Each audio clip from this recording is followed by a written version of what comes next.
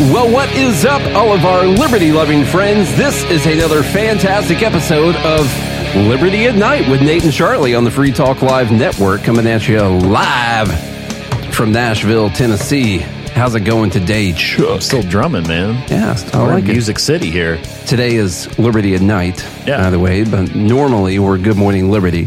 But, okay, this is not a dumb bleep of the week. It's just Dumb Tuesday. But if I were to say, here's the first thing we are talking about, and there are 9 of them. But I don't know if we're going to vote, because I didn't mean for this to be a dumb bleep of the week. I just knew that this was our last live episode of the week, and that I should throw in a bunch of stuff that I've been emailing myself over the weekend and all that. Curating this. Mm-hmm. Yeah. And so I don't want to waste all this. This is actually kind of good news. This year of our Lord 2023, is the least productive Congress since the Great Depression. Amen. I mean, I had no idea things were that good. That's amazing. Congress has only written 21 laws this year. That's 21 too many. Yeah, I thought this was good news. Why'd they do 21? On pace to be the least productive gathering of lawmakers since the Great Depression, as members draw more headlines for confrontations than public policy making. With only 21 bills making it into law halfway into November, the 118th Congress, controlled by Republicans in the House and Democrats, and the Senate is the most sluggish pace to make law since the Congress that met during 1931 and 32. Amen. Back then, Hallelujah. Herbert Hoover, the vacuum guy, was president. The Great Depression had started, and talking movies were still new. Representative Chip Roy, part of a group in the House that has stopped several spending bills from advancing to the Senate, saw his frustration boil over on the House floor Wednesday. Quote, "One thing I want my Republican colleagues to give me, one that I can go campaign on and say we did." I think saying that you did nothing is about the best thing that you could say. Yeah. Why do you need to, go on the campaign trail. Here's a list of rights I took away this year. Why are you going to do that? Go on the campaign trail and just be like, we did absolutely nothing. And that is the best thing you could have done. Then just quote our founding fathers. The best government is that which governs least. Now, on the flip side, I guess you just be like, we took least to Great Depression levels. Mm-hmm. Anybody sitting in the complex, if you want to come down to the floor and come explain to one of your Coke cans over there is blocking the text. You got a nice stack over there. You got 6, 9, 10 cans, and they're 10 cans. They are, and I'm working on one. You got 10 cans over there. Yeah. How about that? Anybody sitting in the complex, if you want to come down to the floor and come explain to me one meaningful, significant thing the Republican majority has done. Well, I think that thing is stopping Congress from doing things. The lack of productivity puts a punctuation mark on the first half of a Congress that has managed to do the bare minimum. Fund the government. Except for get rid of democracy. Yeah. That's what they've mainly been working on. Fund the government, raise the debt ceiling, while also embarrassing itself with the first ever ouster of a House Speaker mid-session, a subsequent 3-week-long search for a new one, and most recently a threatened fight between a senator and a committee witness, which I wanted to see play out, but it didn't happen. The center of the embarrassment has been the GOP-controlled House, which has struggled to pass anything of consequence with its razor-thin 4-seat Republican majority. The Senate, meanwhile, has been content to deal with the rare legislation the House sends over while grasping for bipartisan deals on immigration and aid to Ukraine. Isn't it great to see our system work? You know, they got to wait for the House to send stuff over. They're not sending stuff over. That's amazing. Checks and balances. I like that. You know, maybe the Republicans are doing something right, and that something is nothing. Okay, well, that was the first thing. This is not a dumb bleep, but here's the second thing that we're going to talk about today. And did you see over the weekend that Mark Johnson, the Speaker of the House, released all of the January 6th footage, like on the website? We could go and download every single video of every single security camera footage. Does the Speaker of the House have that power?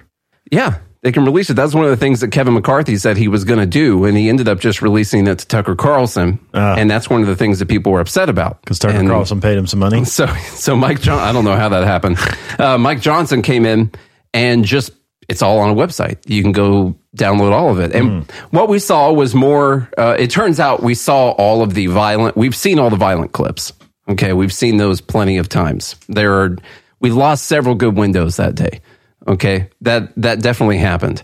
But then there were a lot of other ones where they were basically police giving people escorts around the building and things like that. People taking pictures and taking selfies and all that. So anyway, Charlie, from Lindy Lee. All right, she tweets, Mike Johnson still seems fake. Yeah, I don't think he's a real guy. He's an AI-generated guy, I think. Just released thousands of hours of J6 footage to manipulate us into thinking the coup was peaceful. Now, here's how you manipulate someone, Charlie. You release all the footage. You give them all the information. Yeah. You don't put any spin on anything whatsoever. You just give everyone a link to download all the videos. Yeah. But that's manipulation. Lindy says this is right out of the fascist playbook. That's what Hitler did. They were known for their transparency. Mussolini went around releasing video footage in Italy back in 1942 or something like that, I think. Well, who can forget all the security footage that was released of the Reichstag fire? That's right. They distort the truth and call you crazy for doubting their highly curated version of events. They didn't curate it. They released all of it. The other version was curated. Do not fall for their propaganda. Propaganda. The version we have is highly curated. Yeah. It's only the violent clips taken and played on repeat. This is a completely non-curated version of events. This isn't propaganda because it's every single video from the day. Lindy Lee is Delulu. Delulu. That's what's happening right now. As the kids say. How bad does it have to be to where you gaslight yourself? Like you write a tweet to gaslight yourself to be like, they're saying that they're telling me the truth, or actually they're releasing everything and not saying anything. This has to be propaganda. So I need to tweet about it and convince myself that I'm not seeing what I'm seeing. Yeah. That's what propaganda is these days. You release every single bit of recorded information and let the people decide completely on their own. That's propaganda, if I ever saw it. Let's talk about the Israel thing real quick. People are coming after Thomas Massey because he doesn't want to give Israel your money. Thomas Massey, this is the third thing. It's not Dumb Bleep number 3, but this is the third thing that we're talking about today. Why does Israel historically get more foreign aid than any other country? Because they have the most aggressive lobbyists working for them. I voted not to send another $14.3 billion overseas, so now they're running ads on radio, TV, and Facebook. I won't vote to give them your money. And so now they're running all these campaign ads against Thomas Massey, of course. I guess he's like a Hamas sympathizer or something. But at the end of the day, he just to put his name on there, what he's saying is that someone should put a gun to your head, take money out of your wallet, and give it to people in a different country. Yeah. And that's it. You know? And he's like, I don't want to do that. He's like, no, I'm not gonna do that. Yeah. I don't think that's bad. So some of the, I was going to say dumb, but this is not Dumb Bleep of the Week, but this is part of the ridiculous nature of the third thing we were talking about today. The top comment on here, Rodster, says, you seem to have a blasé attitude when it comes to Israel. Israel is the steward of the holiest land on earth. It's the place where baby Jesus was born. It cannot fall into the hands of ISIS terrorists who will destroy it all if they have the chance to. You can't treat it like it's just a run-of-the-mill country. It's not. We, along with the other Western countries, have a moral obligation to protect her. There are plenty of much lower priority things that our money is being wasted on. Focus on those things. You can cut spending and protect Israel at the same time. All right. So hang on. Jesus was born in Bethlehem, which is on the West Bank. Ooh, that's problematic. Let's see. I'm pretty sure. Of course, that's all Israel to the what are known today as Zionists, and I'm not making any political statement about that. Territory? No, this is sectioned off. This is in Palestine, right? Yeah. Yeah, they carved out Jerusalem. Yeah. I'm looking at the lines here. Yeah, I'm pretty sure right now it's in Palestine. T-Dub said, which was Rome at the time. Yeah.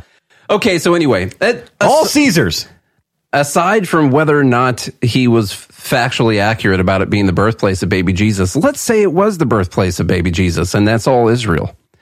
I'm pretty sure grown-up Jesus doesn't need us to protect the place that he was born. I don't think we need tens of thousands of dead people so we could plant a flag of man's government on the birthplace of where he was born a couple thousand years ago. And we don't need to steal people's money. Yeah. And give to... Like, is that what Jesus had to do? Take money from this person who's struggling to pay their bills so you can protect the place I was born over 2,000 years ago and kill thousands of people in the process? Mm-hmm. Is that what Jesus said? Well, that was the lost commandments. Okay.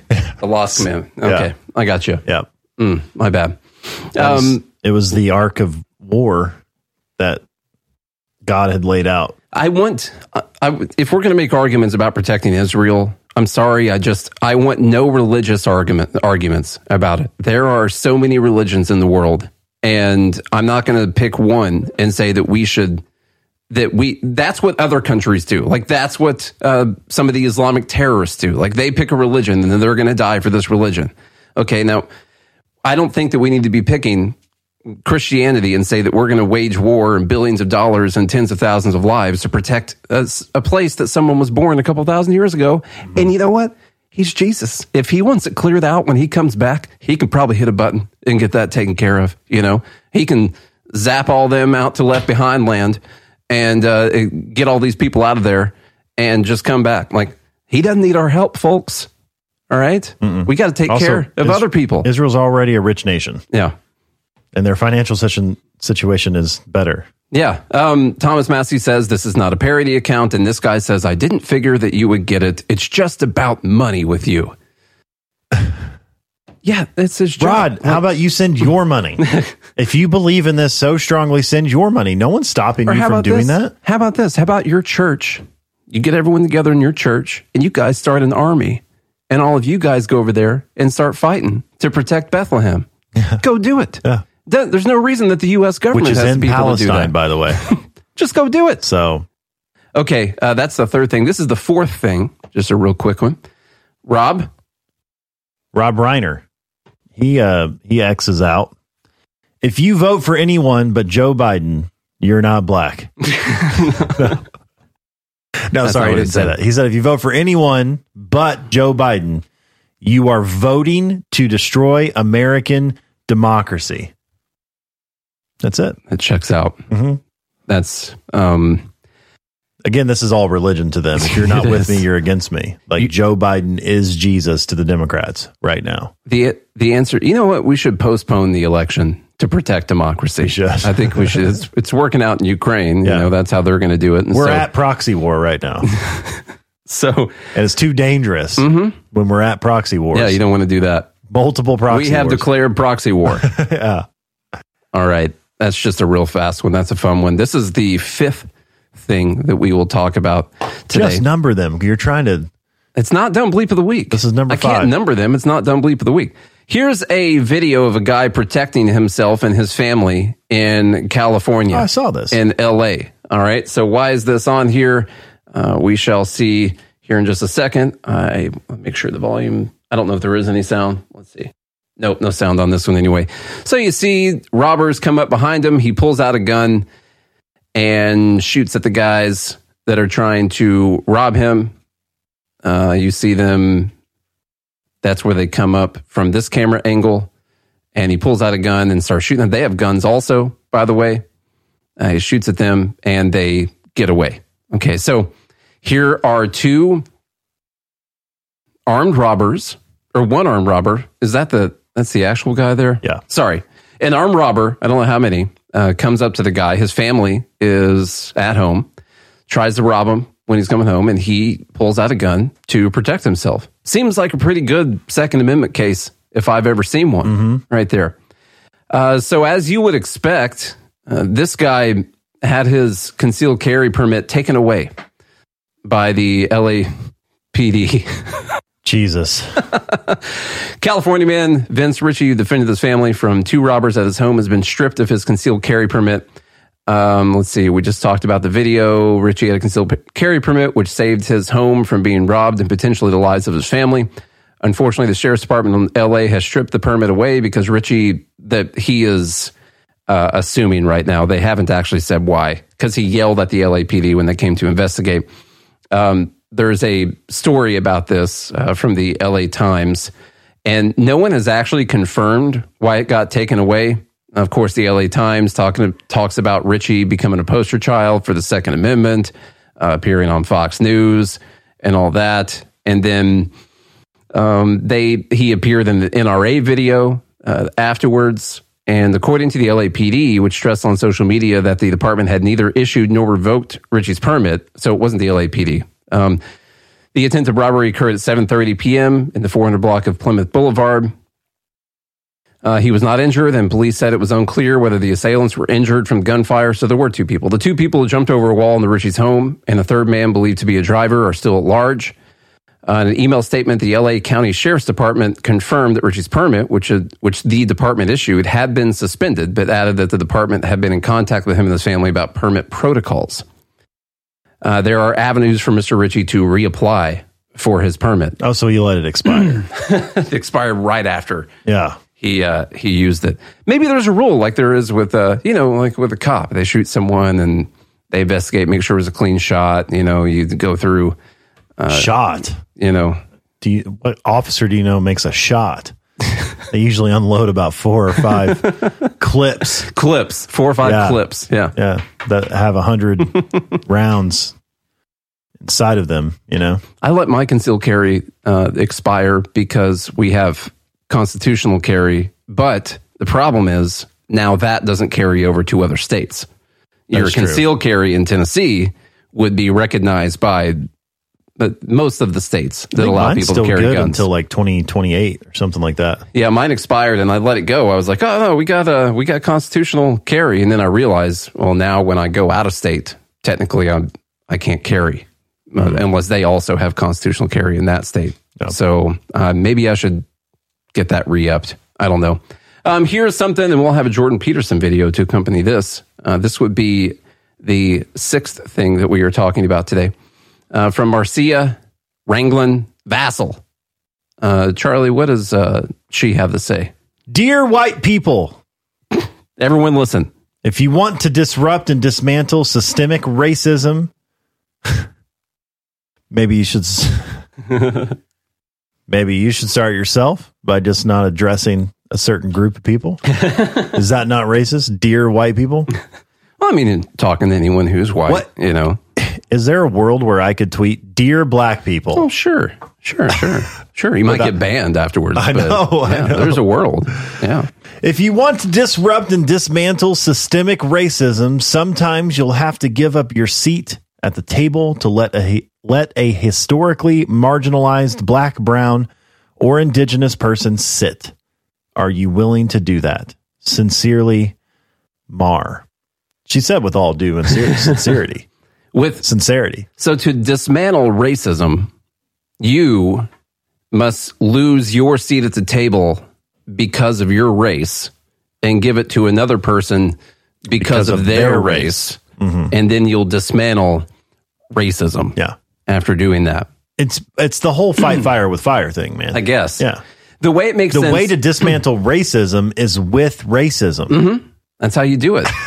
The only way it makes sense is when you think about how people think about our society, which is through the lens of a power struggle, oppressor versus oppressed. Because what this person is thinking... This is how you summed up Israel and Palestine, by the way, which I think Jordan Peterson stole from you. I think he did, yeah. He took that right from me. This is his first time mentioning this in this video. I saw this video. It's good. But he mentions kind of our culture also. And the way that this makes sense to this person is that the only reason the white person had the seat, let's say it's a board, the only reason the white person had that is because they are white.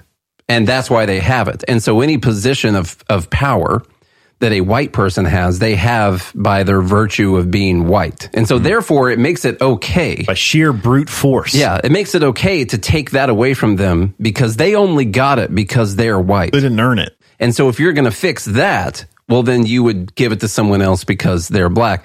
So that makes sense if you see that the world is like that, but it's not always like, sometimes it's like that. Sure, it's been like that in the past, of course. It could be like that in certain places and certain businesses or whatever. But it's not always like that. Sometimes it's because that person was better than the other person. Maybe they were the best person to sit in that chair, And so then you were doing something bad to fix something that you thought was bad. And here's Jordan Peterson talking about. And if you don't like chairs, you can get a standing desk. Yeah, you can do that too. Yeah. Is there room to stand? It's healthier anyway. Yeah. you know? But what happens is that they are then saying that being oppressed is being if the Holocaust. Yeah. Well, this is the main issue. I mean, part of the reason that you see all this foolishness on university campuses too is because people have bought this idiot meta-Marxism, which is that the way to look at every social relationship that people ever have is through the lens of power. And that is, we can put that squarely at the feet of the universities, as far as I'm concerned, is, marriage is a patriarchal institution and business is nothing but oppression. And you have to view every single situation that emerged historically as oppressor versus oppressed. And then once you get that, which you can get in about 2 minutes if you sit in a course that teaches that sort of thing, you have a lens to moralize about the whole world through. And then you see the situation is that the leftists have already decided the Palestinians are the victims. And as you pointed out, if you're a victim, then you're morally righteous. And even more conveniently, if you stand for the victim, then you're morally righteous, regardless of what you do with your own life. And that's pretty much what university students are taught from the time they enter the university classroom. And that's how they, orient themselves morally. And that's at the hands of the radical left, too, Bill. And one of the things the Democrats also have to pay the price for, I would say, is their absolute refusal to draw a line between the moderate Democrats and the extremists. They're completely incapable of doing that. Like, I've talked to 40 senators and congressmen in the last 5 years. I asked them all the same question, including RFK. He wouldn't answer either. When does the left go too far? Well, we certainly bloody well saw it in the last month, didn't we? Because they got the oppressive narrative a little mucked up, we might say.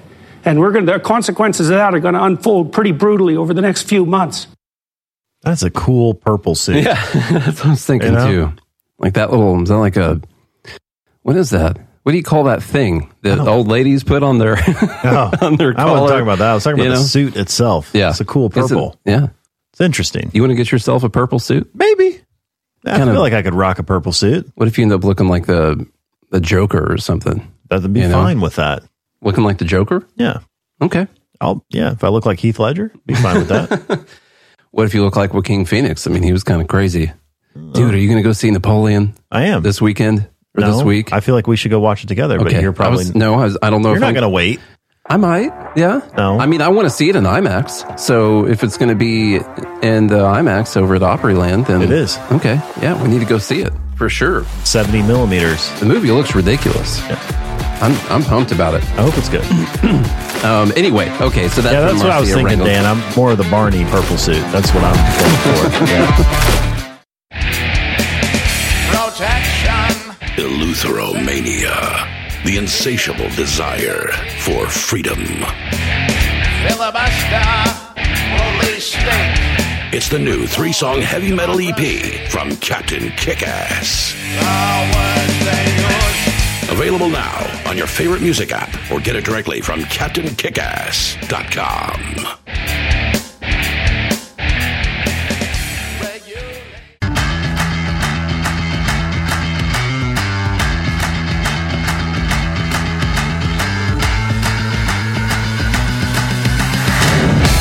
We're back, Liberty Night with Nate and Charlie. Let's get back into the conversation before the break. You can't look at any. Also, you can't look at any disproportionate outcome. Like, let's say that there's more white people than black people at the table, and let's assume it's some kind of board. You can't just say that that's also systemic racism. That could also be proportionate to the population, or maybe the proportionate to the community that people are in, or maybe there just happened to be more white people that were highly proficient in whatever that was, and those 9, however many people are at the board, there were 9 white people that were better than the best black person was at that, and that's how you can end up with a disproportionate outcome, but it doesn't mean it was racism. There are white people fighting this, though. I mean, you have to commend Tony Romo for giving up his quarterback spot to Dak Prescott. One of the all-time great moves, just now, giving that up. He probably should give up his seat next to Jim Nance now, and all his money. Yeah, because he's probably taken someone else's seat there. He went from being my favorite commentator to, honestly, I think he's one of the worst out there. These days. I feel like they're holding him back. They are, which is annoying. I think it's because of the betting market. All right, let's go on to which number would this be? 7th thing that we are talking about today. Yesterday, Charlie, as I'm sure you have marked down on your calendar, I'm so sick of all the days, by the way. I'm sick of every day. I'm buying a cake every day. Every day is a day for something. Okay. I have so much cake left over from all these days that I've been celebrating. Had the Day of Remembrance like 8 times this year. And then we got... Didn't we have a whole month in June? There's like Native American Heritage something month or day or whatever on Friday that they clearly stuck right after Thanksgiving. You know what days you don't have? Anything celebrating white men. Charlie, that's every day. Okay, that's what someone would say back to that. I'm just saying, look at your calendar. All right. You put the notifications like up at the top of your phone, put a widget on there. Mm-hmm. Every day it's got some kind of dumb name. All right, Karen Jean-Pierre tweets and said... Karine, come on. Oh, I thought it was Karen. Today on Transgender Day of Remembrance, we grieve the 26 transgender Americans who were killed this year. Year after year, we see that these victims are disproportionately black women and women of color. Got a video associated with this as well. Man. So we got to pay attention to this. It's disproportionate outcomes for something. And the people, these are specifically people that are trans. And so she has words to say about this. Now, today on Transgender Day of Remembrance, we grieve the 26 transgender Americans who were killed this year. Year after year, we see that these victims are disproportionately black women and women of color. No one should face violence, live in fear, or be discriminated against simply for being themselves. As the president said, there's still more to do to meet the promise. And it's why this administration has taken urgent action to strengthen rights and protect the safety of transgender Americans and all LGBTQ plus Americans. As we mourn the loss of lives that have been taken too soon, we must also recommit ourselves to never stop fighting until all Americans can live free from the discrimination and also from hate. All right. So this right here is what I would call a big lie. Okay? This whole day is a lie. Now, I'm not saying that there hasn't been a transgender person that was killed specifically because of the fact that they were transgender, and it had nothing to do with anything else. It wasn't a drug transaction or a robbery, a sex transaction gone wrong, something like that. Yeah. I hate it when someone gets killed in a sex accident. Those are super dangerous. Mm-hmm. Okay, but here's the problem. They literally take every transgender person that gets murdered or killed, maybe just homicide, and they put this blanket assumption. They talk about them, and they say that they were killed because they are transgender.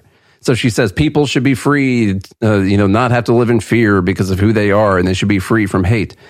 But the question is, as people were saying in the group, was who killed them? How did they die? Why? Why did they die? What is it? And so I went through some of them. I found an article that listed out like 8 of them. Okay, now you would assume this article came out yesterday. It was talking about the Transgender Day of Remembrance. So what you would assume is this article has cherry-picked the 8, since they had maybe 8 in the article, that they have cherry-picked the 8 worst hate crimes that took place against transgenders in 2023 for being transgender. And what I found in those 8 that they listed was one that could have been a hate crime, possibly. And all the other ones were robberies, drug transactions, a sex transaction gone wrong. Someone was charged with murder. They ended up saying self-defense because the guy claimed that he met up for some sexual activities and that they tried to rob him and that he had to defend himself. Now, maybe he went there to rob them, or they. I'm not sure which one it was. They named that Tortuguita, the guy or girl or whoever died in the Atlanta Stop Cop City thing that the police killed. Now, are you making the assertion that the cops killed old Tortuguita because they were trans, or because the story is, now we can argue about whether or not this was a good or bad shoot or what's going on with police brutality in this case, but the argument was that Tortuguita had shot at the cops. And in this protest, they've had some pretty crazy protests down there. But if you hear the radio transmission, it's like the officer number 1 says to officer number 2, "Bro, that chick has a penis. Yeah, that's what they got that on the on radio. Shoot him. Mm-hmm. And then there you have it. That's what happened. That's proof. That was the first. Not that they were being shot at. No, not that. It wasn't. It was because it wasn't bullets flying past their head. It was because they were trans. Yeah. That's why the shooting happened. And so this big lie, every year, it gets preached out to us all throughout the year. They'll name 22 trans, 28 trans for the disproportionate violence against trans people and disproportionately black and women or men who think they're women of color. And that's who it's against. And so this is all about hate. And what you actually find out is that a high proportion of these people are involved in some type of criminal activity and ended up dying like all other sorts of people die all throughout the year because of some type of activity that was going on there. Maybe they got robbed. Maybe they got killed in a home invasion, something like that. But they make the assumption that it was because they were trans, and they go out here and they preach about how this is all about hate. Once again, I'm not saying that there haven't been any that happened, but in the article I looked up, which was talking about the Transgender Day of Remembrance, they didn't name a single one that had been clarified and found and investigated to be specifically because the people were trans. Yeah. Well, it just shows your trans hate. That's what it is. Trans hate, transnate. I like what T-Dub said. He said the transgender killer still on the loose. Will they, them ever be caught? Is that multiple killers? I don't know which one. Okay, well, I did put some of the article in here. Okay, the 8th thing that we're going to talk about today. Yesterday was, I didn't look at what number birthday it was. Can someone look and see how old Joe Biden is real quick? Because it was his birthday 83? yesterday. It's got to be 83, 82. Is it 83? I think it might be 83. His birthday was yesterday. And they set his cake on fire. So here's the discussion that happens when you're running his campaign. Okay, we're going to do a picture with a cake, Mr. President. Actually, they're not talking to him because he's not there. They're talking and they're like, okay, what are we going to do for Joe Biden's cake? Oh, 81. And they say, well, we could just put one candle on it and have him blow it out. He probably has the lung capacity to do that. So they put the one candle on, but they're like, no. Then it seems like we're trying to shy away and hide how old he is. And then they're like, well, let's just buy some of those numbers. We'll get some of those numbered candles. And it says 81. You're like, no. You can't put the actual number on there. Like, that's too crazy. Hardly anyone's seen a cake with those numbers on it before. Okay, we don't want to put those numbers. And they're like, you know what? We're just going to go all out on this. So we're going to accept it. We're going to own it. And we're going to put 81 motherfucking candles on this cake. And we're going to light them all on fire. Actually. I mean, okay? Yeah. And the cake... This really isn't dumb. This is kind of cool. The cake looks like the table's on fire. And so... It's kind of awesome, actually. In this case, I would just not do the picture with the cake. Now, did Bowman pull the fire alarm after this? He probably did. It was in preparation. Yeah. Now, when I saw this, I immediately saw the meme, the "This is fine" meme. There's a little dog sitting in the room saying "This is fine." So I don't know if you saw me sitting in the car when I got to your house. I sat out there for about 15 minutes because I'd just seen this picture. And I was like, well, I got to make a meme. This morning? Yeah. No. I was like, I got to make a meme using the "This is fine" thing because I think that would make the most sense. And so I made this meme right here of that little dog sitting there with Joe Biden saying that. Have you seen this before? Yeah. Okay. All right. So this is the image that they have just portrayed to the world. Everything's right fine. There. Yeah. This is fine. Don't worry about it. There is a literal campfire on the table right now, and that's just his birthday cake. T-Dub says his cake looks like Gaza. That is a 1/64th scale Gaza model. And that's so how they present to the president. Like, if you send us more money, this is what Gaza will look like. There you go. That's the selling point. And then let me see. We got one more thing on here. This was a late entry for today's episode, not Dumb Bleep of the Week, from myself that I saw. And it's going to come from MSNBC. Oh. So we got a nice clip from MSNBC today. Gaslight NBC. Gaslight NBC. Now, of course, they're worried about Donald Trump, okay, who, as you know, is Hitler. Of course, I didn't have to say that. You already assumed that. And of course, how dictatorial he's going to be when he gets into office. Dictatorial he's going to be when he gets into office. Is that old Reverend? That's old Reverend Al Sharpton. He's still kicking. Okay. And the quote here that we'll look for, in a second term, Trump will imprison, he will execute whoever he is allowed to imprison, execute, drive from the country. Just look at his past. It's not really hard to read. Huh. Because Trump talks in simple terms, so it's not hard to read his letters. I'm trying to figure out what past they do know that the guy was president before, right? You know? Did he execute people? Other than being a war criminal like all U.S. presidents, I don't know about the people that he specifically executed.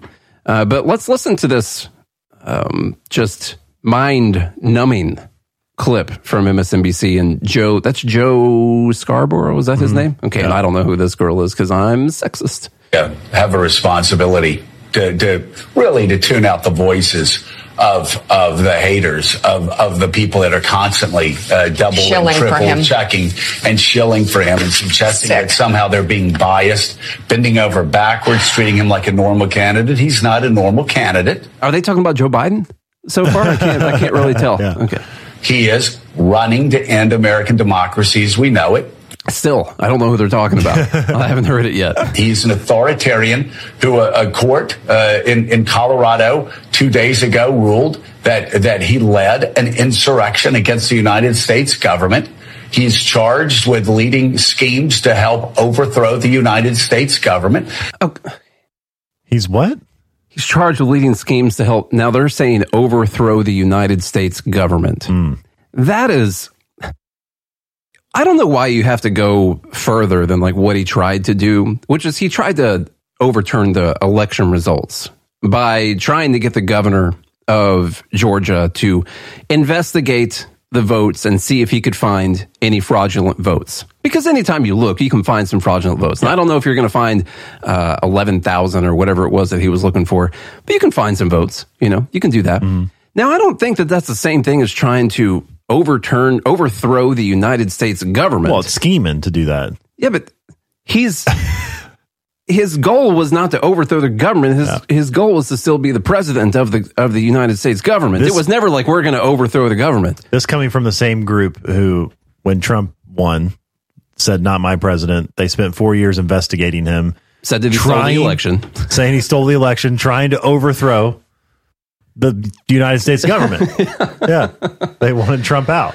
Okay, let's hear some more. So if they want to frame it that way, that's fine. If you want to be fair, then you will frame this as Joe Biden being the candidate that supports American democracy and Donald Trump, a candidate who supports a new form of government here, this authoritarian. It's really that simple. That's the fair way to frame it. That's the fairest way I've ever heard it framed. I've never heard a more fair framing than what that was. This isn't propaganda, by the way. I hate This is the truth. Maybe new listener listening right now somewhere out there. Okay, just for your information, Charlie and I, neither one of us voted for Donald Trump either time that we had a chance to do it. Okay.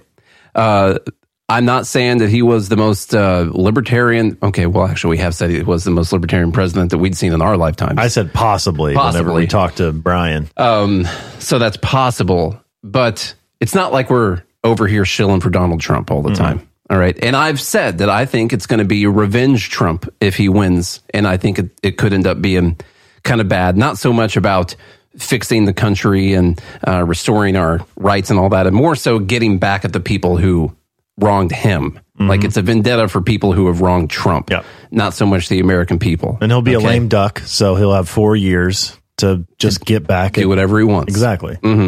Now, I don't think that that's instituting a new kind of American government. Let's say he's going to get in there and defund the FBI or maybe the Homeland Security or something like that. Okay, you could say new form of American government. Technically, you're rewinding us back like 100 years or whatever as far as the size of the government. Still not. It'd still be way bigger than what it was then. But I don't just want to accept that anyone who wants to decrease the size of the government that like Trump allegedly wants to is someone who's just going to institute some type of authoritarian.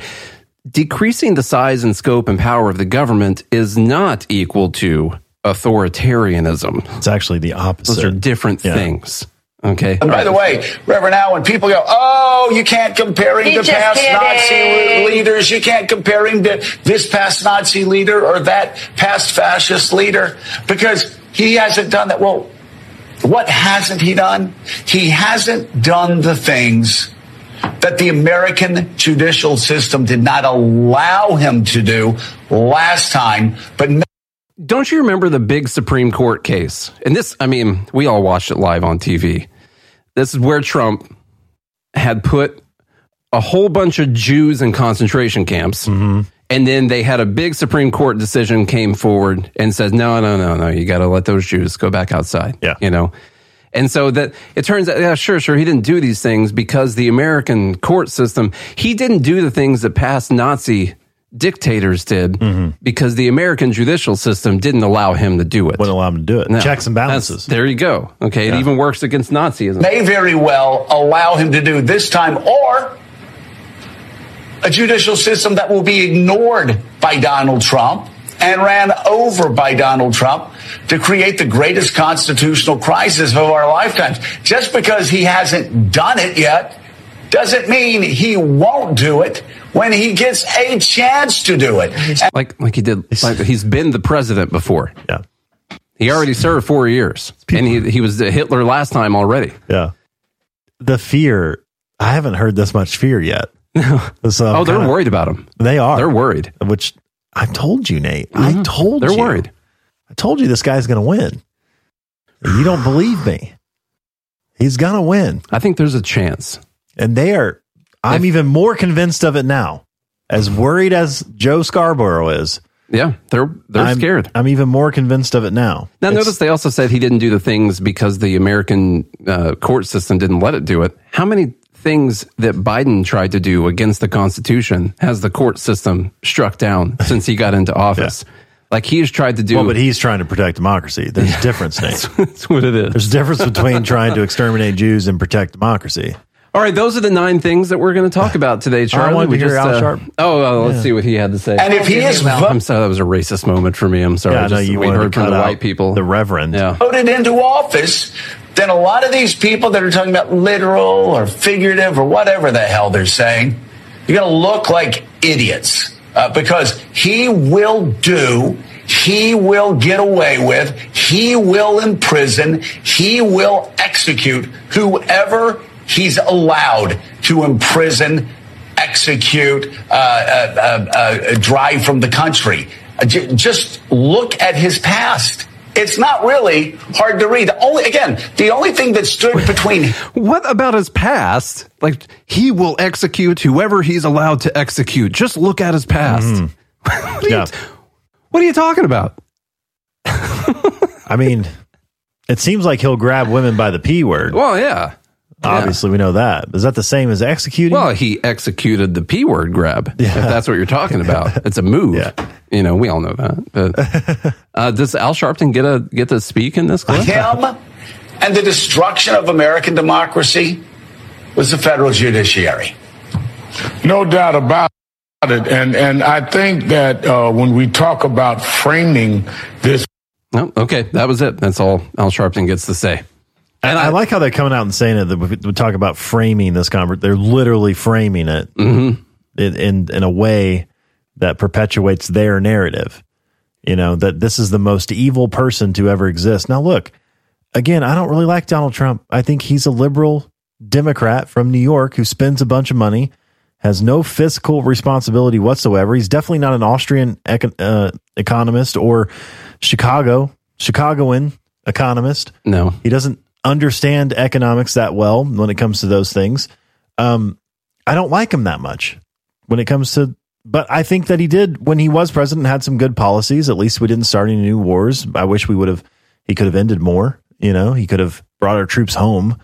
To be fair, he tried to bring people home from Syria and they literally ignored him. Yeah, but he's a commander in chief. Could have been like, do it now or you lose your job. He tried 3 times, I think. And I'll find someone who will do it. Anyway, my point is, and then here's the other thing. It's like anyone could do all these scary things. Mm-hmm. Right? So it's like to have this fear because, especially when he said like he's capable of doing it, and he might do it. Like he will. We should be scared because it might happen. You know, I'm just reminded of people living in fear because it's like, oh, well, then, you know, you might get in a car wreck, so maybe you shouldn't drive your car because that's evil car. I mean, could happen. Yeah, exactly. It could happen. So we shouldn't do it. I just, he says something in there too, like anyone, he kind of laughs off, oh, you can't make comparisons to Hitler or Nazis or anything like that. And he says the people that are making fun of that are going to feel like idiots after Donald Trump is back in office once they see what he's going to do. So, I mean, we need to save this clip and just see how many genocides Donald Trump does while he's in office. Because from what I remember, I think it's going to be more or less than what he did the last time he was in office. I would say the same amount of genocides. Okay. Yeah. I don't think he's going to increase his genocides. Yeah. You know, which is what that's what made him better than the previous presidents. He kept pace with the previous guy's genocides. Yeah. Didn't have his own name. I'm more convinced now than I was 10 minutes before this clip that Donald Trump's going to be president in 2024. Yeah. They are terrified. I'm terrified. These people are terrified. I don't actually think they're specifically terrified. I think they're obviously just doing their jobs. No, they're trying to get at least 20,000 people to watch their TV show. Yeah. That's all they're trying to do. Mm-hmm. And also you notice like him stumbling for words. He's trying his best. You can see him just making stuff up. On the like, teleprompter, what's the craziest thing I can say? The craziest things about Donald Trump. And that's the thing we need. Like you said, we're not big fans of Trump, but we also don't have TDS like a lot of people do. And what I want is just a fair conversation, an actual fair conversation. Yeah. Not one where you say it's fair and then you call him Hitler. You know, an actual conversation about policies and what he says he's going to do, not what you're assuming he could do, stuff like that. I just want an actual fair conversation about it.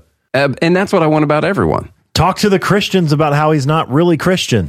See how that goes. You know? Be like, hey, evangelicals, you're supporting this guy who's not really, in your camp. Yeah. Like it doesn't. That's one of the weirdest phenomenons I know. I've seen. That's what made me think he might be the Antichrist, but I don't think enough people like him for that. Yeah. I think both sides have to like him, technically. Yeah. I haven't seen the movie in a long time. Dante's Peak? Yeah. That's the one. Yeah. No, Twister. That's the one I was thinking of. Right. Anyway, let's get out of here. That was not a dumb bleep of the week. But, Charlie, if you were to pick one, join the Fed Haters Club to figure out what his pick was. We'll be back with more Liberty at Night. This hour of Free Talk Live is brought to you by Dash Digital Cash. Dash is the cryptocurrency designed to be used for spending. Tired of the ever-inflating US dollar? You can live your life on Dash instead with some handy websites. BitRefill.com has been accepting Dash for years and has a ton of big-name retailers and brands including grocers, gas stations, phone refills, Amazon, and even prepaid MasterCards. Plus, many of their gift cards are available at a discount. But what about paying your bills? Spritz.finance can do that, and they can send dollars to your bank account in case you still need those for some reason. Dash is one of the oldest cryptocurrencies and is widely available on exchanges, including the decentralized Maya protocol, and in multi-crypto wallets. It's easy to get and use Dash. Start by learning more at Dash.org. Thanks to the Dash DAO for sending us 32 Dash per month to promote Dash on the air. Visit Dash.org to learn about Dash. Dash.org.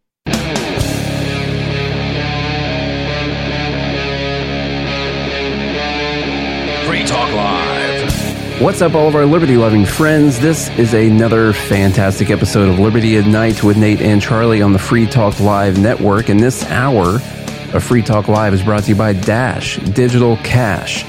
Dash is the cryptocurrency designed to be used for spending. Rising fees have made Bitcoin useless for purchases, but Dash continues to have fees less than 1 cent per transaction and has implemented really cool features to ensure it is undefeated as the most useful cryptocurrency in the marketplace. From a technical standpoint, Dash transactions are irreversible, and its network is protected from 51% attacks by their chain locks technology. There's no need to wait for a confirmation before considering the Dash transaction complete, so it's great for merchants. Dash is one of the oldest cryptocurrencies and is widely available on exchanges and in multi-crypto wallets. It's easy to get and use Dash. Start by learning more at dash.org. And a big thanks to the Dash DAO for sending us 32 Dash per month to promote Dash on the air. Visit dash.org to learn about Dash. Dash.org. Big thanks to everyone who is joining us to listen today. Normally we have a podcast called Good Morning Liberty, which we run every single day of the week. And so if you're listening to us on the radio right now, it's Liberty at Night. Make sure you go to goodmorningliberty.us. Go to joingml.com if you want to listen to the show live every single day. And make sure you go look at some merch. We got all kinds of merch on our website. Go to goodmorningliberty.us and hit that. Find us on TikTok, on Twitter, or X, on Instagram, all those places. And at Good Morning Liberty, we talk about life, liberty, and the pursuit of meaning every single day of the week when we want to. Smash that follow button, smash that subscribe button. And as you can tell, the first thing that we're talking about today is the election of a libertarian president in the country on planet Earth. And I don't know if your mom just said good morning from downstairs. So I guess we have an audience right now. They could probably hear us yelling and all that. So we have a libertarian president of a country on planet Earth. And I don't know how many times that has happened in history, other than some of the first presidents of America, I guess. What are you frowning about right now? Weird pop-ups happening. Oh, anyway. So we'll talk about Javier Milei a little bit, and then if we have some time, we'll talk about what's going on with Elon Musk and Media Matters and X and his lawsuit that is about to take place. I started this off with a quote here from President-elect Milei. He says, I just saw this one this morning. I thought it was pretty good. The state is a pedophile in a kindergarten with the children chained up and bathed in Vaseline. So I think that's a great way of describing the state. That was translated. Yeah, I had no idea. He said that in Spanish for sure. Mm-hmm. Yeah, that's definitely that's not how he said it, but that's how we say it. Let's talk about some good things first. So the media, our news media, is sounding the alarm on Argentina's new far-right Trump radical president. And it has me asking what it even means to be far-right. Like if you come in as a almost anarchist, minarchist, and that makes you far-right, I don't really know what scale they're using. Now, on some culture things, I guess he comes out far-right, but not far-right on economics. Also, Trump-like. Yeah. Yeah. And what they mean is he is abrasive and he says whatever's on his mind. He's not afraid of making people upset when he's talking. He's not afraid of calling people out. He's not afraid of saying offensive things. He's very much a populist. I mean, he is a populist. That's true. Which, by the way, if you go back and watch the debate I did with Amanda, it would take a populist message for a libertarian to win. Mm-hmm. And this is proof in the tapioca pudding. And unfortunately, my argument's going to be that's not actually enough. But I don't want to rain on the parade yet. But I am going to nate this thing eventually in this conversation, because I had a great conversation with a guy named Marcos Falcone. Marcos Falcone, I think was his name. And Falcone. Yeah, we talked about Javier Milei. He is a political scientist in Argentina. And he said, no, there's not actually a libertarian revolution happening in Argentina right now. People are just upset. And he's the guy who's saying he's going to tear the whole thing down. But it's not like there's a bunch of anarchists running around down there or straight up libertarians reading Rothbard and stuff like that. They're just mad about the way things are. And if this doesn't go well, they'll topple him within a year. So that's what he's up against right now. Does he have a dog named Rothbard? I don't know. I think I saw that. I don't know if it's true or not. Something about a dog. I did hear something about a dog. Yeah. So the Washington Post says Argentina set for sharp right turn as Trump-like radical wins the presidency. A radical libertarian and admirer of Donald Trump wrote a wave of voter rage to win Argentina's presidency on Sunday, crushing the political establishment and bringing the sharpest turn to the right in 4 decades of democracy in the country. Javier Milei, 53-year-old far-right economist and former television pundit with no governing experience. See, they say the same thing about Vladimir Zelensky in Ukraine, I bet, when they talk about him being the president. Exactly. Claimed nearly... No, this is making him like Trump. Oh, yeah. Yeah, no governing experience. Claimed nearly 56% of the vote in a stunning upset over... It wasn't stunning at all. Most people knew this was happening. Yeah. The center-left economy minister has struggled to resolve the country's worst economic crisis in 2 decades that he created. Exactly. He has the governing experience. Yeah, no, this is the crisis this is him that did this. That's why he lost the election. Even before the official results had been announced Sunday night, Massa acknowledged defeat and congratulated Milei. He said, "I'm not your Massa no more." Voters in this nation of 46 million demanded a drastic change from a government that has sent the peso tumbling, inflation skyrocketing, and more than 40% of the population into poverty. Woo! 40%. And that's like real poverty, by the way. This is American poverty standards. That's not like you're on a crappy cell phone plan. This is like you're back to living on less than $1 a day. That's not like your data gets throttled after 100 gigs kind of poverty. No, no, this is like you're less than $1 a day in today's money. Okay. Literally today's money. With me, I don't know what their actual poverty, I don't know if they're talking about absolute poverty or not when they say that, but it's, I'm not sure. Well, just think about it. Okay. What is it? $1 equals 2,500 pesos now in Argentina? Something like that? It's more like 1,000. 1,200? Something like that. But still, imagine, let's say you make 10,000 pesos a month. Mm-hmm. That's not a lot. Now you're only literally making $10 a month. It's a lot of pesos. Yeah. It's a ton of pesos. Now you're only making $10 a month. If you make 100,000 pesos a month, which I don't know what the average salary is in Argentina. Could probably look that up. Probably could. But 100,000, you're only making $100 a month. With Milei, $100 US. Argentina takes a leap into the unknown with a leader promising to shatter the entire system. In his first speech as president-elect, Milei told Argentines that, quote, "The model of decadence has reached its end. There is no turning back. Enough of impoverishing power of the castle. Enough of the impoverishing power of the castle. Today, we once again embrace the model of liberty to once again become a world power." His supporters joined him in shouting, "Long live freedom. Damn it." So it's a quote. I didn't say that, Mom. That's what he said. Okay. Or the crowd said. Crowds are crazy. Okay. Wielding chainsaws on the campaign trail, the wild-haired Milei vowed to slash public spending in the country heavily dependent on government subsidies. He pledged to dollarize the economy, shut down the central bank, and cut the number of government ministries from 18 to 8. His rallying campaign cry was a takedown of the country's political caste, an Argentine version of Trump's Drain the Swamp. So if you say that you're going to take down the political elites, that's just like Trump saying drain the swamp. And that's why he's just like Donald Trump, of course. By the way, average salary is 45,000 pesos. Ooh. Yeah. That's rough. So. That is rough. That's just above $1 a day. Yep. That's for your average salary. Yeah, they're making now 40% are in poverty. Mm-hmm. I mean, they probably are below $1 a day. Right. That's what I'm saying. Just do a little math. In today's money. Yeah.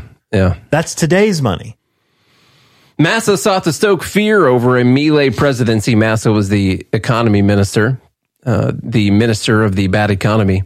Over a Milei presidency, they argue, could threaten Argentina's democracy and way of life. Of course, electing this guy who wants to destroy the political caste as a threat to democracy, just like Donald Trump.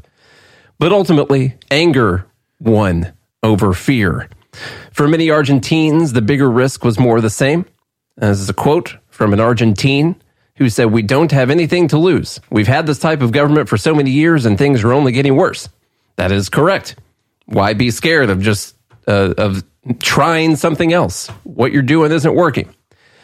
A Milei presidency brings the far right to power and the third largest economy in Latin America. I still don't know what they mean by far right when they're using this terminology. And it could have profound implications for the region and the world. In a continent dominated by leftist leaders, Milei could create tensions with governments he has attacked, including crucial trading partner and neighbor Brazil. In an era of growing Chinese influence in Latin America, Milei could become the region's most vocal antagonist to a country he once called an assassin, China. He's got good words for stuff, you know? He's good at this stuff. Milei made a name for himself as a television pundit who insulted other guests, and he has shown a tendency to fight with the news media. He has circulated conspiracy theories and raised unsubstantiated claims about electoral fraud. I bet you there's absolutely no electoral fraud in Argentina. No. They've got that stuff on the wraps, okay? The total conspiracy theories. I just love their just projection and that, you know, just trying to attack someone because they believe differently. And they try to do it in this liberal arts way. Well, they're afraid of losing power, so they try to make you scared of this person, and they try to tear him down and delegitimize them, you know. He has branded Pope Francis, an Argentine, an evil leftist. Climate change, he says, is a socialist lie. He would hold a referendum to undo the 3-year-old law that legalized abortion. Many Argentines chose to overlook the Milei messages that made them uncomfortable. For some, a vote for the outsider was a reluctant yet strategic vote. So that's from the Washington Post. And this kind of thing keeps going. New York Times says Argentina elects Javier Milei in a victory for the far right. You know, and it's like, what does this even mean? I don't even understand what this means. Yeah. Like the far right, how far right? Like Hitler far right? Are they saying he's Hitler? Embrace of conspiracy theories. What conspiracy theories is he embracing that have not come true? I don't know. I think saying that climate change is a socialist lie is one of the main things. What he says mostly about climate change is that there's no proof that it's human caused. That is the socialist lie. Anyway, Milei's election is a victory. I'm looking up some of these numbers, by the way. Oh, for the economy? You guys think you have it bad in America. My God in heaven. Not good, huh? Hallowed to be thy name in a helicopter. It is bad. Well, I found another on Numbeo.com. I don't know how. That's my favorite updated site. For 2023. I go there every morning. It says the average.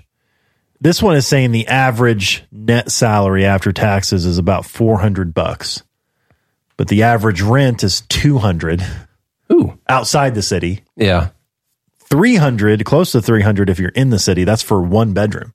Okay, and then the mortgage interest rate is 53%. If you want a mortgage, yeah. That's a lot. 53%. Mm-hmm. You guys think 8% is bad. That's a little too high. I'm not sure I'd be buying a place at 53%. You know, preschool or kindergarten is $131 a month. And this is all in dollars, by the way. If you want a private primary school, it's $4,000 a year. People can't afford anything. No, that's why so many people live on government welfare there to try and make up for it, which then just pushes the prices even higher. And they're not taking in enough tax money because they've nationalized all the businesses and businesses have left. And so they're not taking in the money they need to even pay for the government subsidies to the people that they send. So they print it, which is why their inflation rate is 140%. That number of 53% for a mortgage or for that's not even high enough, honestly, for there. They have 140% inflation rate.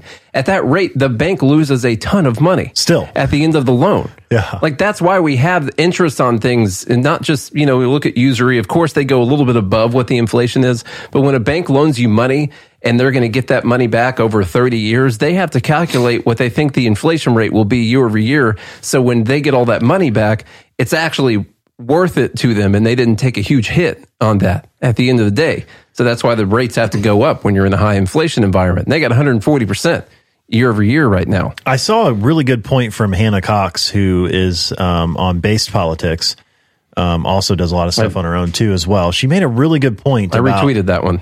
About how Argentina finally, they elected this person, Milei, But she also made the point of, do we have to get to that point before we realize that we need to do something to turn everything around? Because we're far. Looking at these numbers, I didn't realize it was this bad. I knew it was bad, but this is, you just think about what these people are going through. It's real bad. Mm-hmm. They say 40% into poverty, and that's like real poverty, like they're actual poverty. They're like a few years away from being Venezuela. Yeah.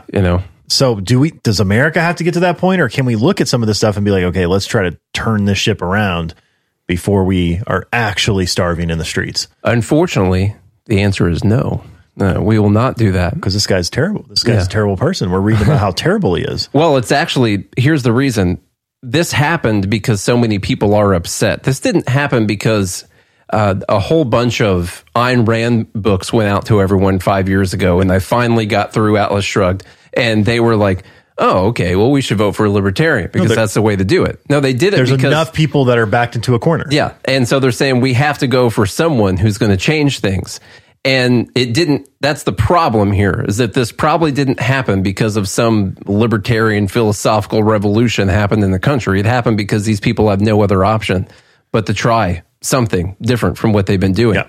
And so that's likely what has to happen. Some days I'm with Councilman Yep here in our live group, Fed Haters Club. He said, let's speed this train up so we can fix things fast. He's voting for Sanders and AOC in 24. Collapsitarianism. That's the way to do it. Sometimes I think we may need to go there. I think we will go there. Go ahead and take a long time. Let's burn it up quicker so that we can get the liberty faster. There we go. Let me see. They mentioned Donald Trump, of course. I will say, luckily, Argentina didn't break out into a civil war. That's a good point by Copperhead. It didn't take a civil war for this to happen. Yeah. Enough people were backed into the corner. They were able to peacefully elect someone who knows what's going to happen. Can he actually get rid of the central bank?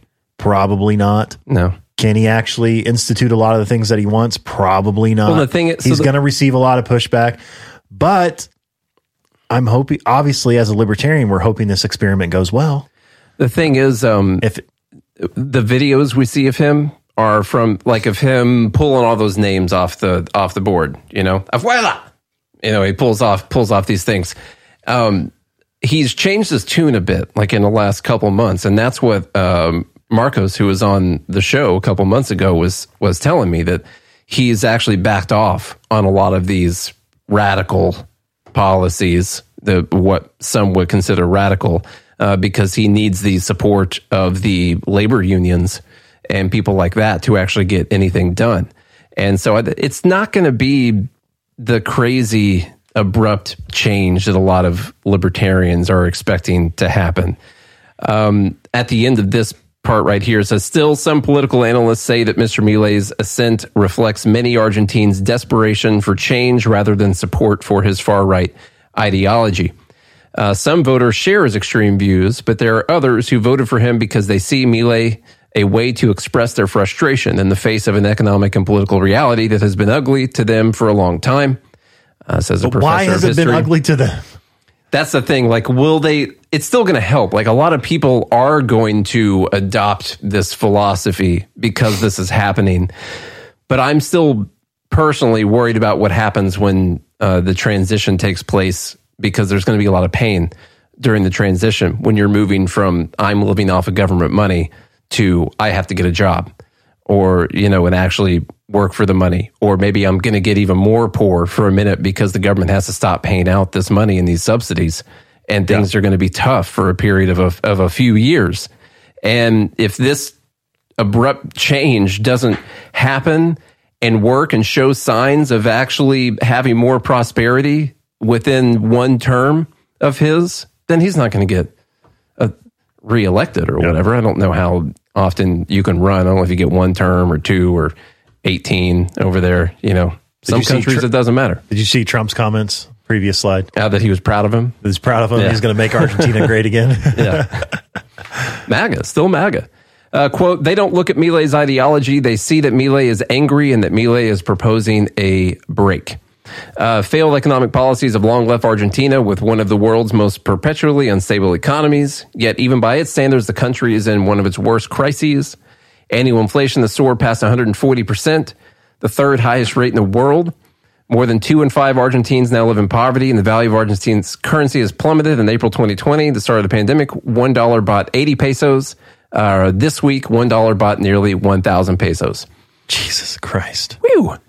So that's not good. Literally, if you're making the average is 45,000 pesos a month, you're making $45. Yeah. $45 a month. That's $1.50 a day. You could go. Hardly get the upgrade for Netflix for that price. You know? You can only support one Netflix account. Yeah.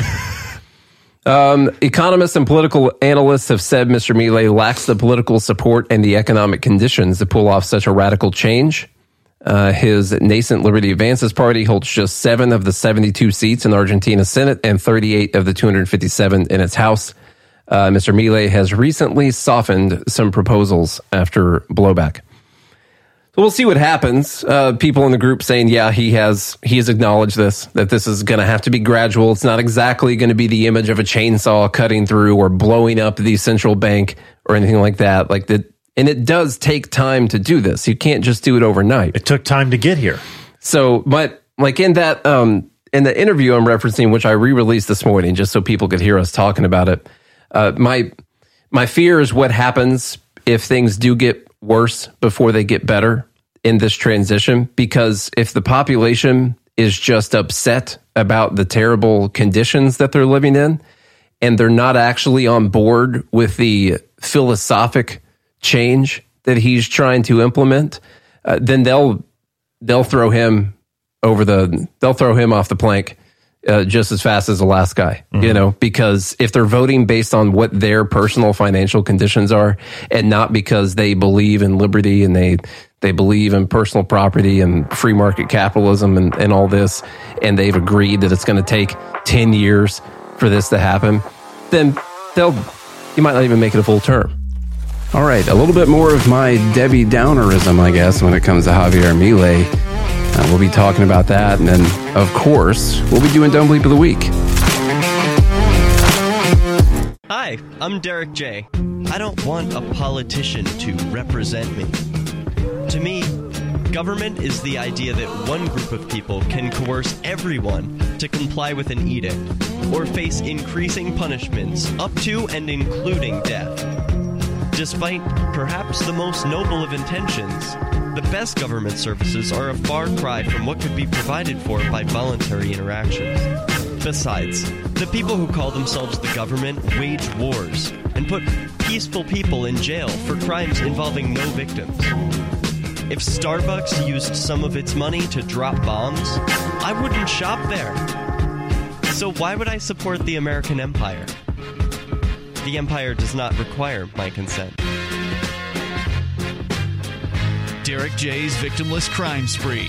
You can order your copy of the Director's Cut DVD now at victimlesscrimespree.com.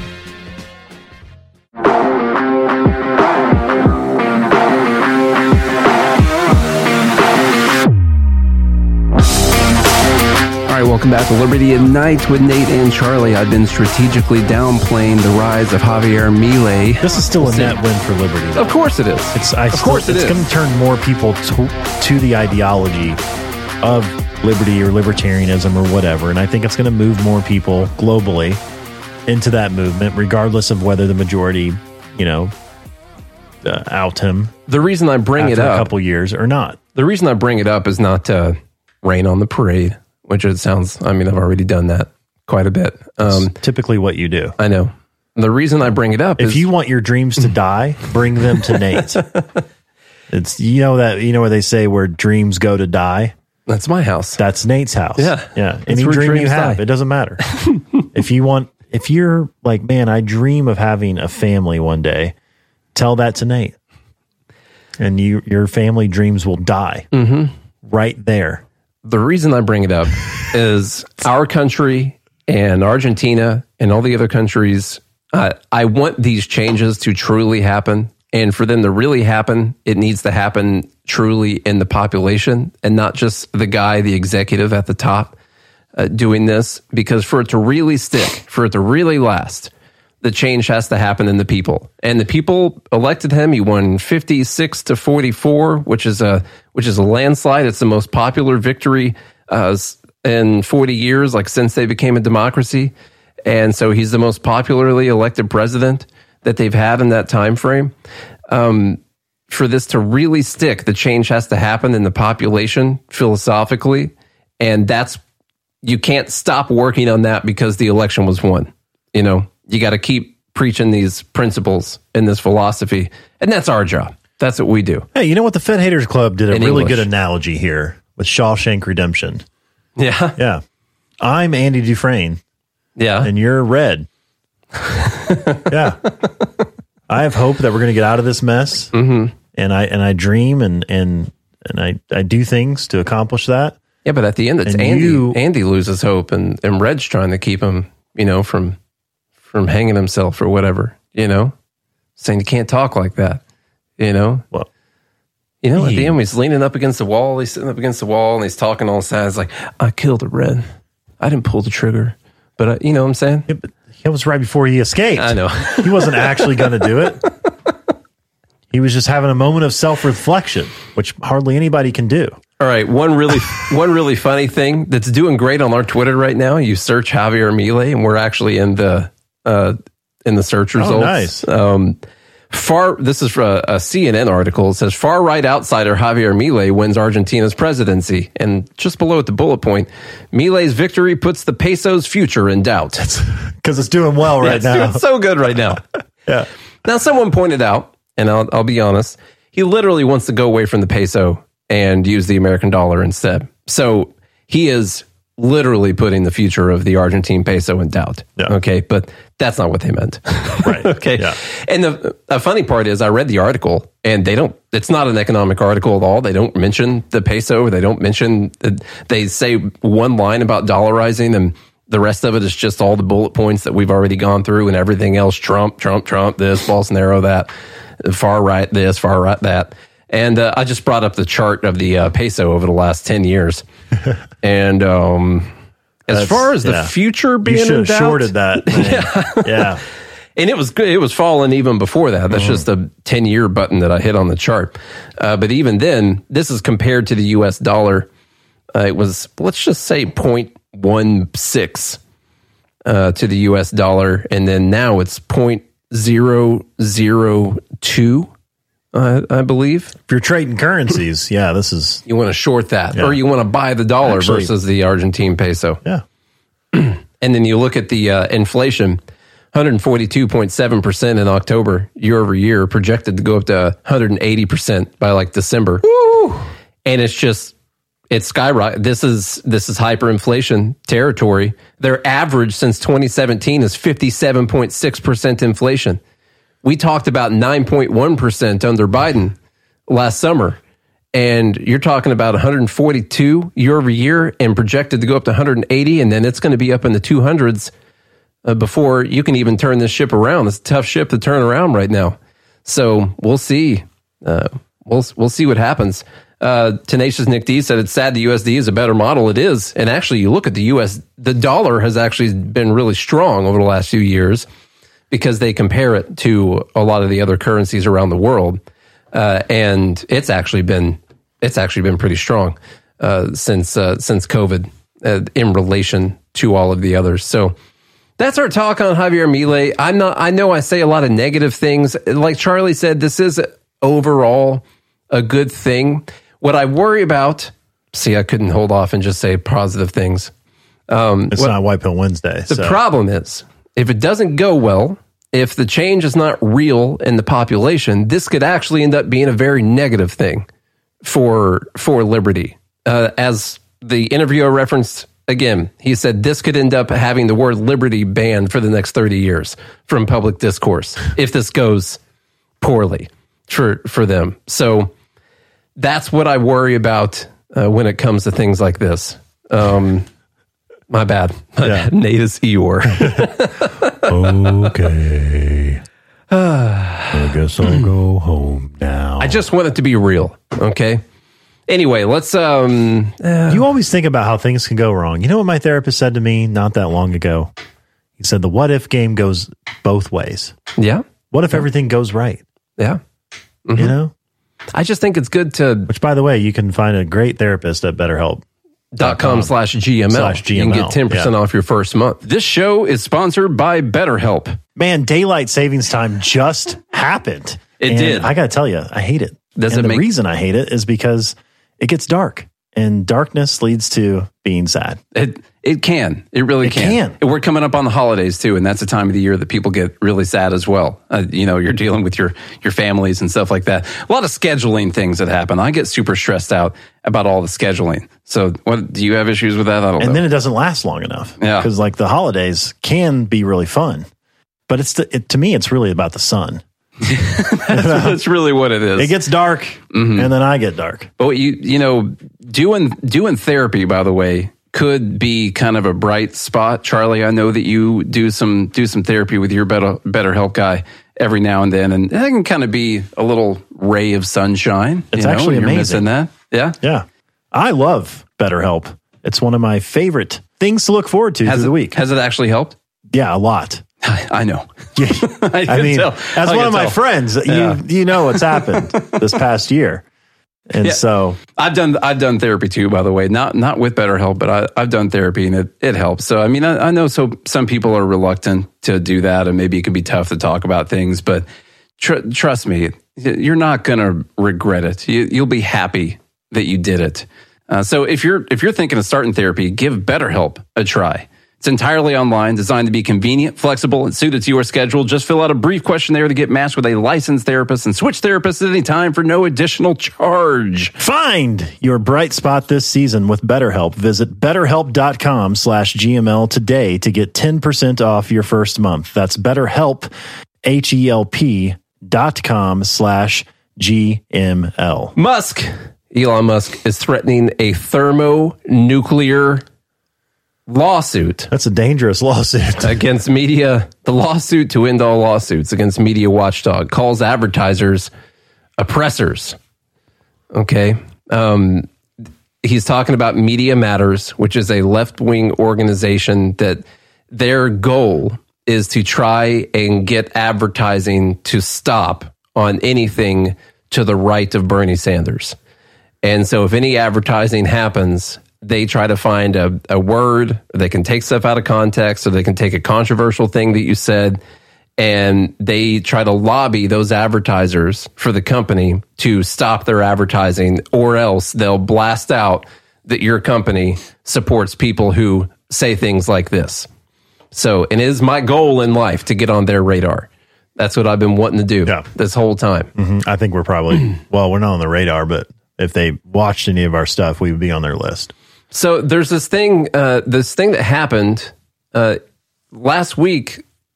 X started losing a bunch of advertisers, like Apple and Microsoft or IBM, and all these big companies pulled out, and it was because of this report from Media Matters. And what they showed them was that their ads were getting served up next to like pro-Hitler tweets. I'm not just talking about people who are voting for Donald Trump.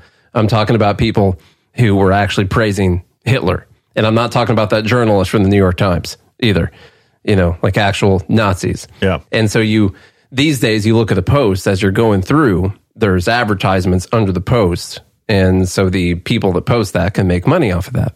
Okay.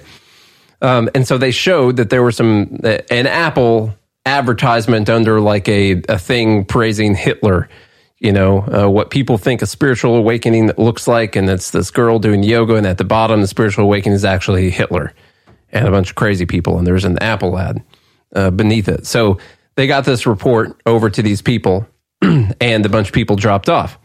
What Musk is finding out is that Media Matters created 3 accounts and followed 30 accounts similar to the ones in the article. They then constantly refresh the timeline. 13 times the number of ads served to this user as opposed to the median user. 50 impressions served against the content in the article out of 5.5 billion that were served for the whole day. And basically they created new accounts, followed very specific accounts to tailor ads to that person, and then went to a controversial post and kept refreshing that post until an ad finally popped up underneath it. And that's screenshotted it. And that's what happened. They screenshot it. They did a report, and now all these people are backing out. Okay, and so now he's saying that he's going to sue them. Let me just get to their blog post on this. This is what X put out about what Media Matters is doing. Charlie, go ahead. All right, here are the facts on Media Matters research. To manipulate the public and advertisers, Media Matters created an alternate account and curated the post and advertising appearing on the account's timeline to misinform advertisers about the placement of their posts. These contrived experiences could be applied to any platform. Once they curated their feed, they repeatedly refreshed their timelines to find a rare instance of ads serving next to the content they chose to follow. Our logs indicate they forced a scenario resulting in 13 times the number of ads served compared to the median ads served to an X user.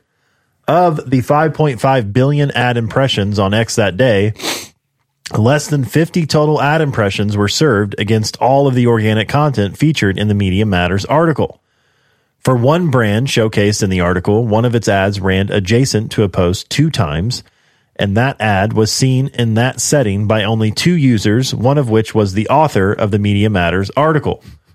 For another brand showcased in the article, 2 of its ads served adjacent to 2 posts 3 times, and that ad was only seen in that setting by 1 user, the author of the Media Matters article.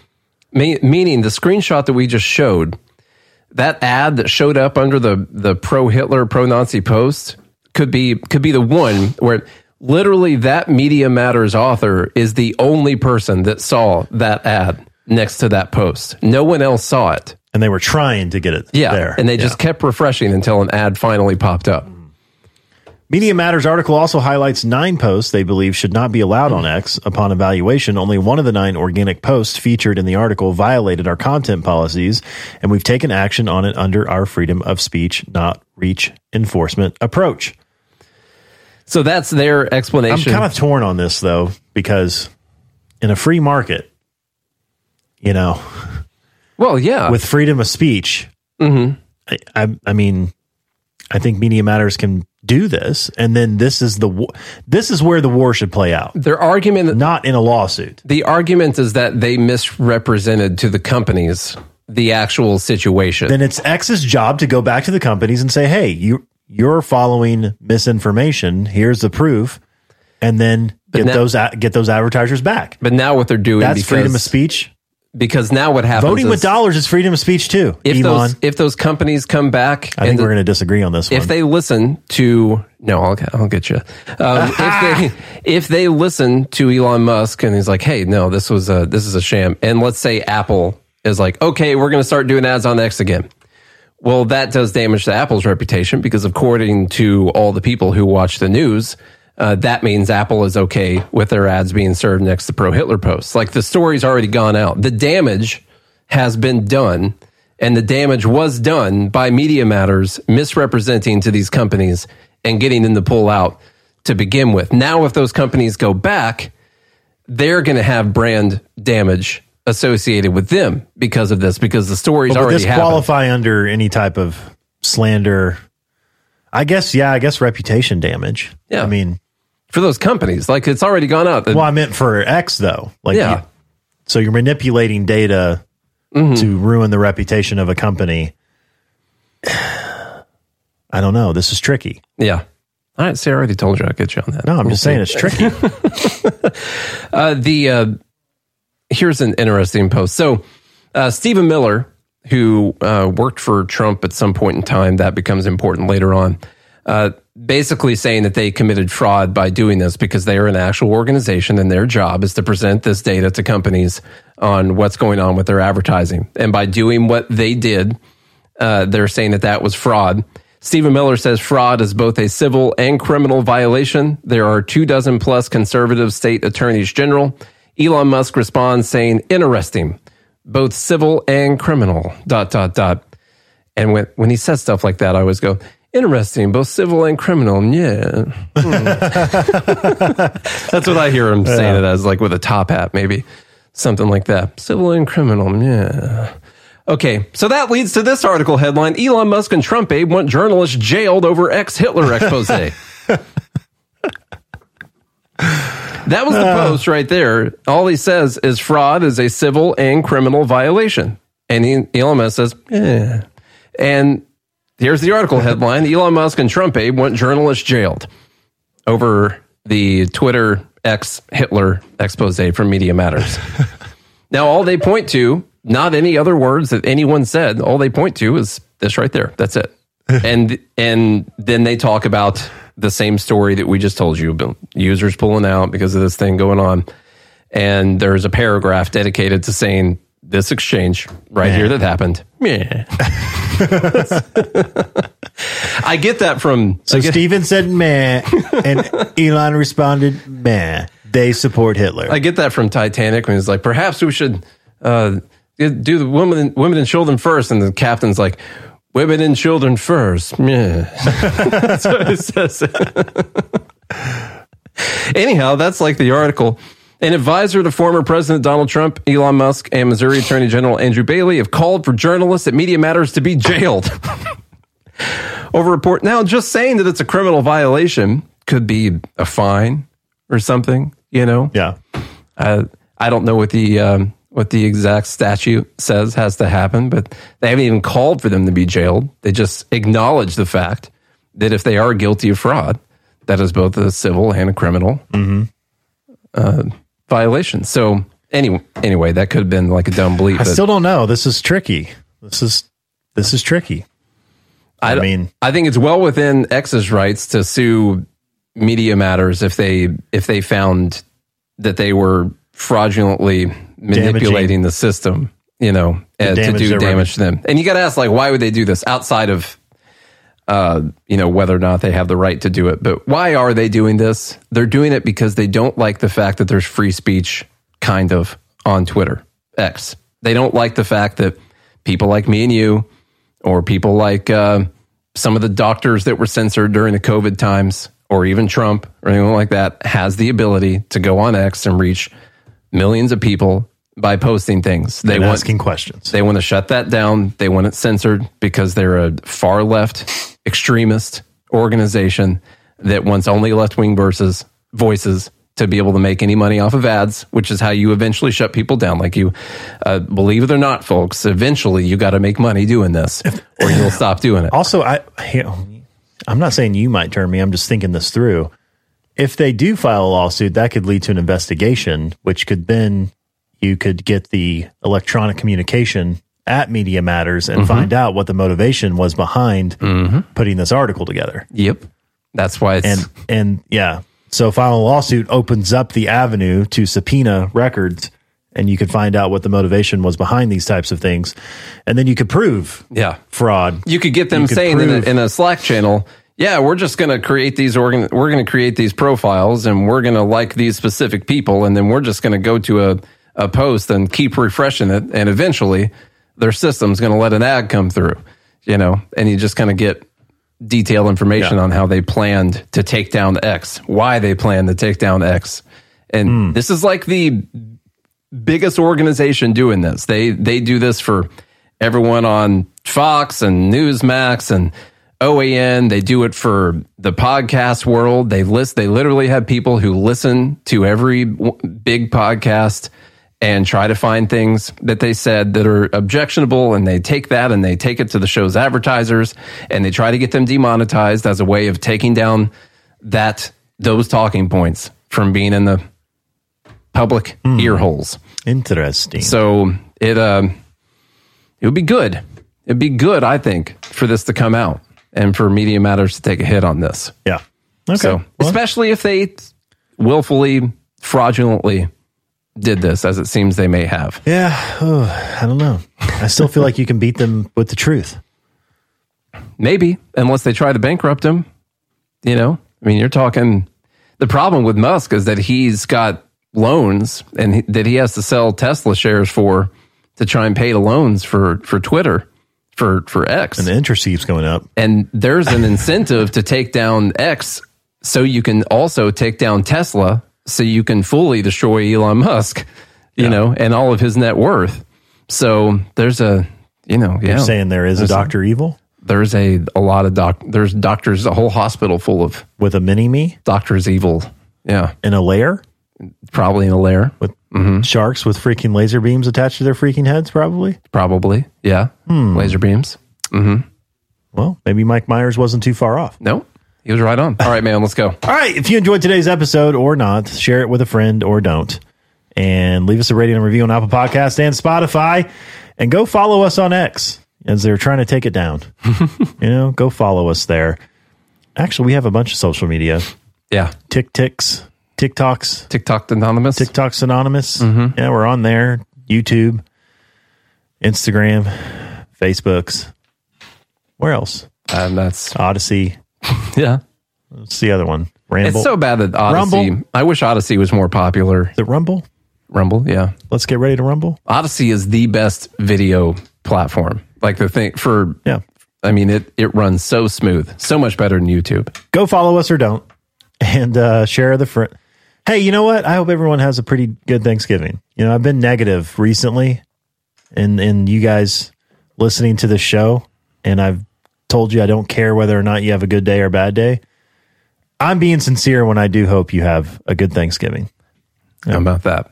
I am being sincere. Some people are alone on holidays, and that's sad. So you'll be positive when it comes to genociding Native Americans. Well, I'm just, when people are able to get together. Okay. I really believe in community. I believe in human beings being able to be in the same room. I wish I shared your feelings on this.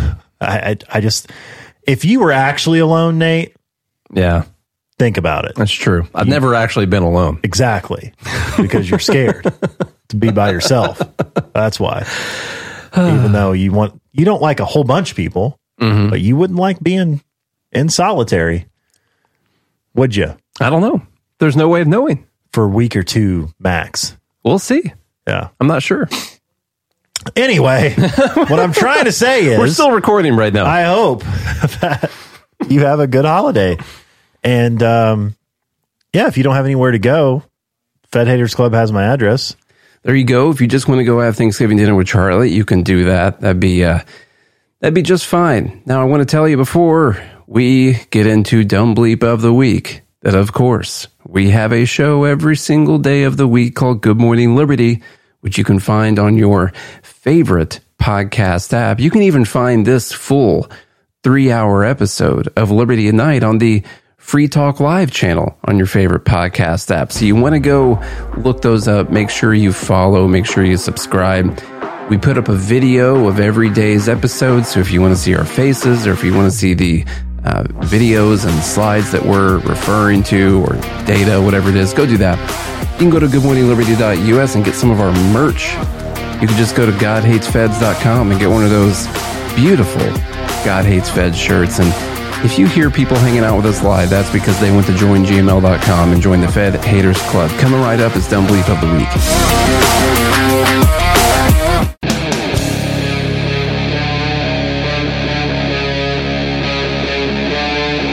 Free Talk Live. What's up? This is Liberty at Night with Nate and Charlie on the Free Talk Live Network, and it's time for everyone's favorite show, Dumb Bleep of the Week. That's where we vote on the dumbest things said in politics this week. All right, Dumb Bleep number 1. This is one that we already talked about earlier in the week, but it's got to be in Dumb Bleep, and it's going to go to Gavin Newsom. This is Gavin Newsom talking about people are alleging that they just cleaned up the city because the commie dictator was coming to town.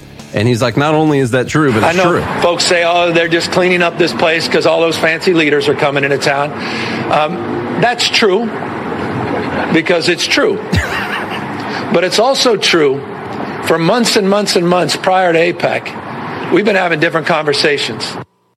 Not only is it true, it's true. And should it be dumb? Because this is one of the few times where he told the truth about something, you know? Yeah. So, and that gets him into Dumb Bleep of the Week. You do have to say something about him openly admitting the fact that, yeah, we let this city just run amok with poo on the streets up until the point that Xi Jinping was coming to town, and then we cleaned it up. And you guys called us on it, and you're right. That's what happened. Yeah. I could have done this, or they could have done this. The mayor could have done this for the people who live here and pay the taxes that we just use to clean it up. We could have done this the whole time. But instead, we had to do it right now so we would look better for people that were coming to town. So that is Dumb Bleep number 1, Gavin Newsom. Honestly, I mean, it seems like he took accountability. And that's all you can ask for. He didn't really take accountability. He made the case for why it was the right thing to do, to wait and then do it right before someone comes to town, you know? But whatever. Dumb bleep number 1. So number 2, David Hogg. Wrong kid died. That's what I always yell in my head whenever that happens. David Hogg, he's responding. This is one of those Defiant L's hypocritical posts. His orange square didn't really take off, did it? No. But he's still going with it. That did not catch on at all. This is in response back in, let me see. This is a recent response to Tim Pool, who says raise the voting age to 30.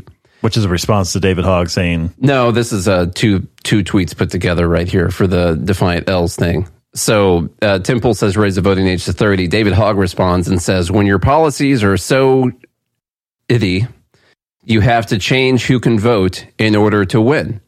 But then also, you go back to June of 2019, David Hogg says, retweet if you support lowering the voting age to 16. Because he's been, pushing for the young people are going to make the real social change. And so you got to let them vote. I got to admit, I'm torn on the ideas.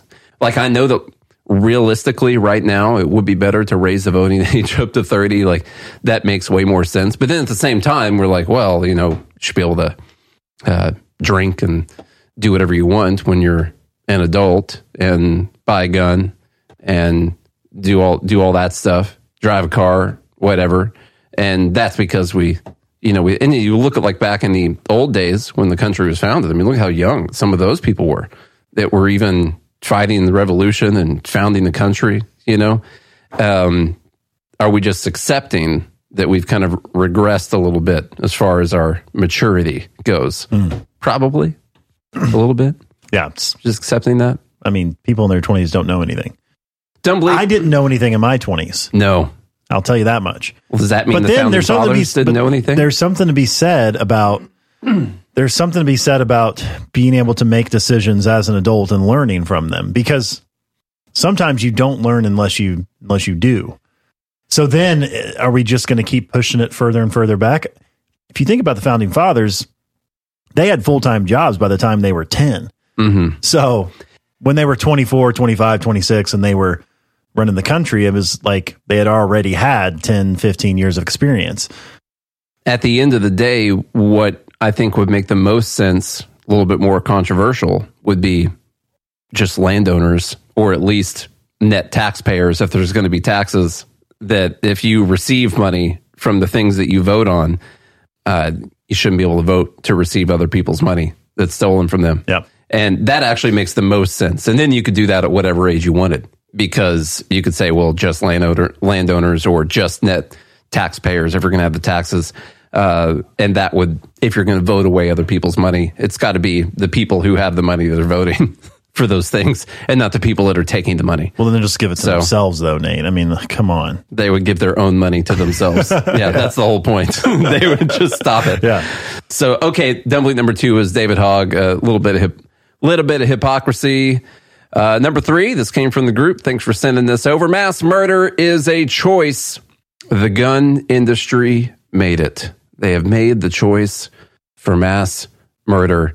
I can't remember where this I think this might have been Rolling Stone or something like that. Mass murder is a choice. We have an article here. And Charlie, if you want to read some, I'll read some. The modern firearms industry's mission couldn't be clearer. Profiting off the sales of weapons that can turn lone shooters into mass killers or armed discontents into a homeland security threat. It's weird that the firearms industry's mission would be to make firearms that they then sell to people. Yes. Yeah. Sometimes bad people do things, and most of the time, good people don't do anything with them. I don't see Sometimes anyone bad people do things. at Bushnell or Springfield or Glock. No one in that company is being like, oh, yes, now this one's going to kill all those people at that nightclub we hate. Yeah. That's probably not what's happening. I hope the right person purchases this one. But by even manufacturing these things, that is de facto what they're consenting to. They're complicit in the mass murder, Charlie. That's what you have to understand. Documents produced by the industry's top-grade group even advise leaning into the panic buying that can follow mass shootings by targeting a market segment it calls the anxious buyer, shorthand for folks who say they want to buy a firearm before it's too late. It's not because of the mass shooting. It's because everyone talks about banning them afterwards. It's because they're worried the government's going to ban them.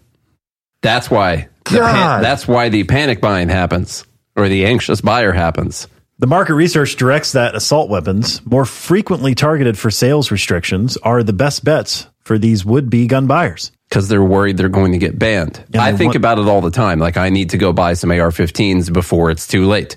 I wouldn't even be thinking that if people weren't trying to ban them. De facto, I could end up owning an AR-15 simply because the government is talking about banning them. And you want to get one before they get banned. And whereas otherwise, I would just put it off and probably never buy one. And so the only reason I would have an AR-15 is because I'm worried they're going to get banned. Mm-hmm.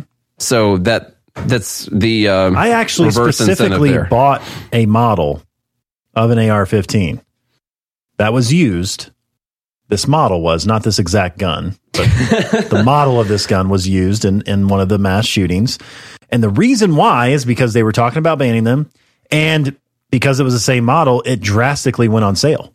Mm-hmm. Mm-hmm. And so I got it at a big discount. There you go. You got to capitalize on that. Yeah. The mass murder in Lewiston was a tragedy, but not an accident. It is a choice. That's one up in Maine. And it's one that the gun industry made and has doubled down on, pushing tens of millions of massacre-ready weapons on the American public.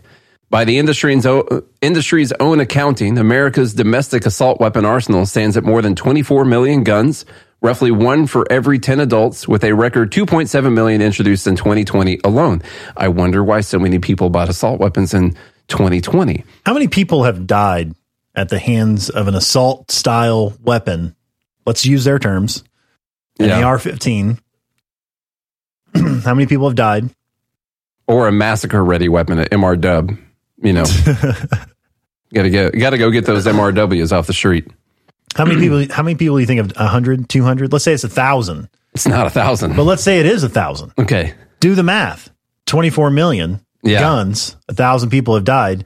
Statistically, no one has died from assault weapons. It's very low. From assault and the guns. actual number is like 100. Right. And actually per year, it's like 50. Yeah. I mean, it's that... We're just throwing some numbers out here, but it's a very, very small portion of the gun deaths that occur. Half the gun deaths are suicides in the first place, and most of the other gun deaths are from handguns and normal like gang violence and stuff like that. And then you have some of these people who use assault weapons or whatever. So the Lewiston attack was a logical expression of what gun manufacturers now market assault rifles for: deadly domination. The industry pitches battle-proven AR platform assault rifles to civilians with imagery of special forces troops and taglines like "Core Combat," "Use what they use," and "Your mission awaits." Such slogans dovetail with even more reckless marketing from makers of tactical accessories who pitch gear for your daily gunfight, assault packs, and carrying cases with names like Urban Warfare and even Coffin. It's the marketing that does it. Yeah. You just got to take on the marketing. And the video games. Oh, it's not just that, though. This is a male problem, too. Okay. The industry's alpha male sales pitches promise buyers the power to control your destiny. According to law enforcement records, Card had been haunted by phantom voices, including taunts that he had a small dick. In quotes. In quotes. That's what they said. The Ruger SFAR, with its thick barrel, is marketed without subtlety as bigger and stronger where it needs to be. So it's not just the big trucks that people are buying, okay? It's the big SFARs. Yes. There you go. It's just called SDE. Let me see. Let me figure out where they start talking about the boom. Well, that go back to that one, because this is actually true. This is actually true. Assault rifles were never meant for self-defense or hunting. They are bred for infantry warfare and designed to mow down enemy soldiers. Not entirely inaccurate, by the way. No. Although the one time I've gone hunting in the last 24 5 years, 20 years was with an AR-15. But here's the thing. It's the Second Amendment's not for hunting either. Self-defense, yes, but it's also for keeping the government at bay. Yeah. And I'm not going to argue for anything else. No, that's what it's for. Yeah. I need my weapons to fight against tyranny. You know what? If the time comes. Ban hunting. Just outlaw hunting. Yeah. Screw you. We still need AR-15s. Yeah. All right. Exactly. Then they talk about Armalite in the 1950s. Okay. 4 factors combined to transform the once marginal AR-15 into America's rifle. That's what AR stands for, America's rifle. First, the assault weapons ban expired in 2004. Second, and most crucially, President Bush signed the Protection of Lawful Commerce and Arms Act. In 2005, the new law diffused efforts by cities and states to sue gun makers for the public health damages of the weapons they sold, much as Big Tobacco was forced to pay massive settlements for the... Gun manufacturers never marketed guns as something that you could shoot someone with and it wouldn't hurt them.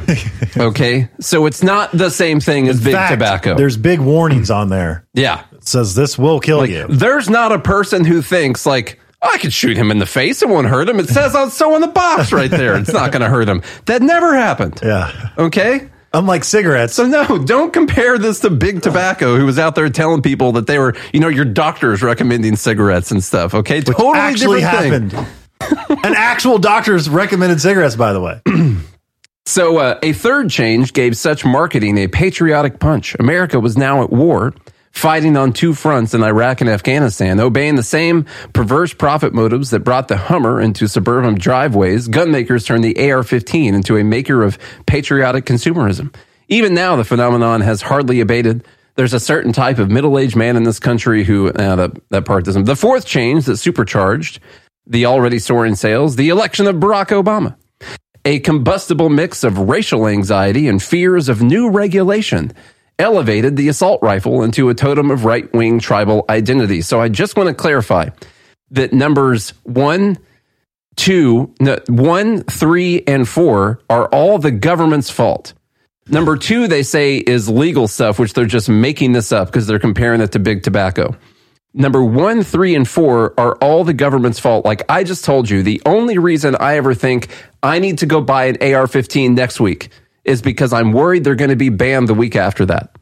And that's the only, honestly, without that, it creates scarcity in economic terms. Exactly. They do the marketing for the companies by creating scarcity. Scarcity is one of the most important things in marketing. And anytime you see something like, there's only 3 left, there's only whatever left, get this, you see that timer counting down on the timer refreshes every time you go to the website. Okay, they put it there to trigger something in your brain to get. We have an option to put that on Unless you're buying tickets. By the way. Yeah, that's happened to me before. We have an option to put that on our God Hates Feds website, and I don't do it because I find it to be so dishonest. Like it's a timer that refreshes every time someone goes to the page. Yeah, you're lying to people, telling them that they only have a certain amount of time to buy something. Mm-hmm. But that's what the government does with AR-15s, and so it works beautifully. So when the ban was over, people ran out and grabbed them because they could and because they were banned. They bought them because of the wars in Iraq and Afghanistan. We shouldn't have been in Iraq and Afghanistan in the first place, so that one shouldn't exist either. Okay, so you can knock out 3 of these 4, and the 4th one's fake by the government not doing dumb stuff. So anyhow, go on. That's all I got. That's all I got for Dumb Bleep number 3. All right, for that article. Number 4 is this picture that was circulating, and I did find some other photos to corroborate the fact that this is going on. It's a picture of 2 ladies, and they're in Israel, so I can probably be correct in calling these ladies, carrying what seemed to be AR-15 style rifles. Those look like M16s. They do look more like Now, I know that you can get a very standard looking AR-15 that has, that it does look more like an M16. You're right about that. It could be. Totally could be. Carrying those on their backs while they're shopping for sunglasses. Okay. And the comment here, this is relevant because this had 7 million views on this guy's post right here, where he puts in quotes, innocent Israeli civilians.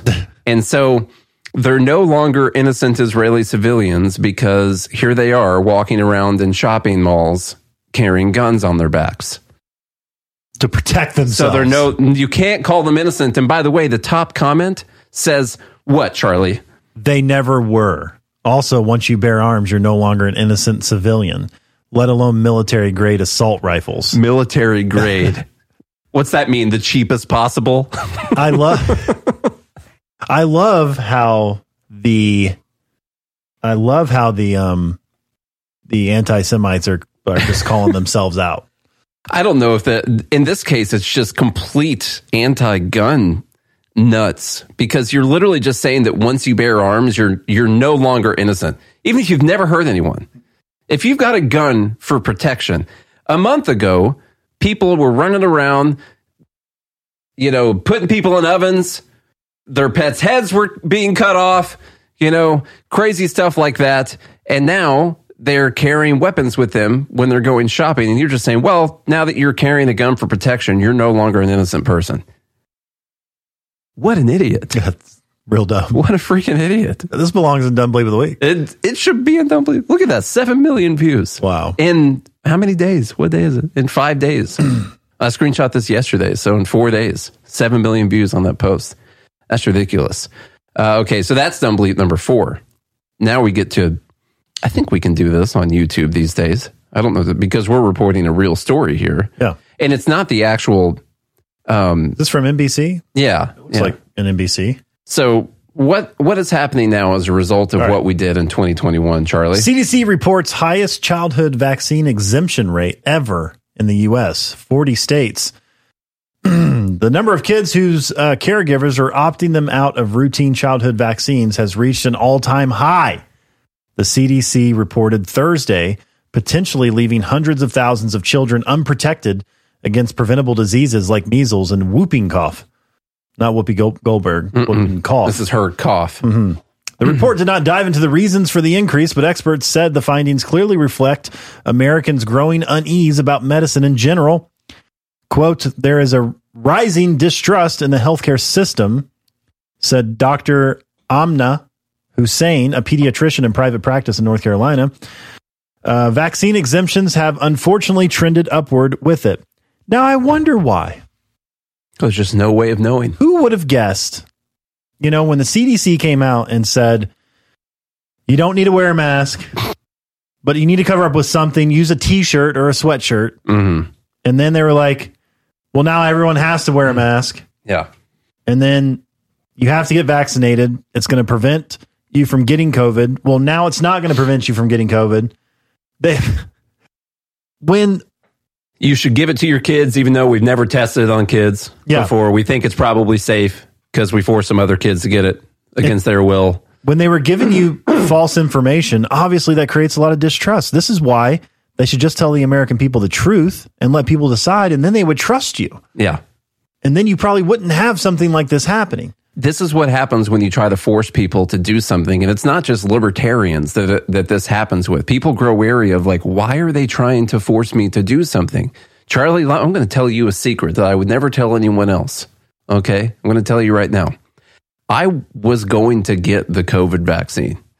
I had no problems with getting the COVID vaccine. I figure it's probably mostly safe, probably about as safe as all the other vaccines. That's fine. The only reason I didn't get it was because they were trying to force me to do it. And I didn't want to do that. I wasn't cool with it. I literally had I don't think I would have had some kind of vaccine injury from it statistically, so I'm not worried about that. And then at this time, we still thought that they did something. Remind me to cut this out before I put it on YouTube. And so, because I just took that test and I aced it, and they're supposed to take our strike off in January. I don't want to get extended for another 3 months past now. I was going to get it, but when they started trying to force people to do it, I was like, that's not cool. And I didn't realize that you couldn't, there was no legal recourse if it ended up being harmful, Isn't that weird? And beforehand, at least you had 10 years worth of testing, So sure, the whole thing where you couldn't sue the companies, that started back in the 80s, I think. That wasn't something they just started for these vaccines. That had been a thing for a while. But used to, it would be 10 years before they would actually start giving people a medication. So at least you had a little bit more data of what was going to happen. So now they can't get in trouble for it, and there's like no long-term data or even medium-term. 10 years is still short-term, technically, especially when we're talking about kids. So no, just not going to do it. Not going to happen. And the reason I took it, of course, the live group calls me a sheep. That's fine. I had the same analysis as Nate, and the only reason I did it, because I was like, it's going to be relatively safe. I'm pretty healthy. I'm probably not going to have adverse effects to it. Now, maybe I will have long-term effects I don't know of yet. It's possible. But I chose convenience over anything else. And I wanted to travel overseas to make it easier on myself to get in and out of countries and fly on an airplane. I decided to get vaccinated. Yeah. It's the only reason. If I wasn't going to be traveling overseas, I probably wouldn't have done it. And it wasn't because anybody was telling me to. I made the choice. Well, you think you were making the choice, but actually someone else is pulling the strings. Okay, that's Dumb Bleep number 5. We still got like 5 more coming up, so don't go anywhere because they're going to get extra special dumb on Liberty at Night on the Free Talk Live Network.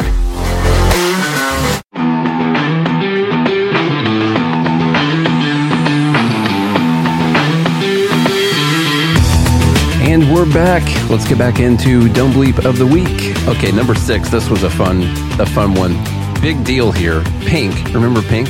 Oh, yeah. She's got a great voice.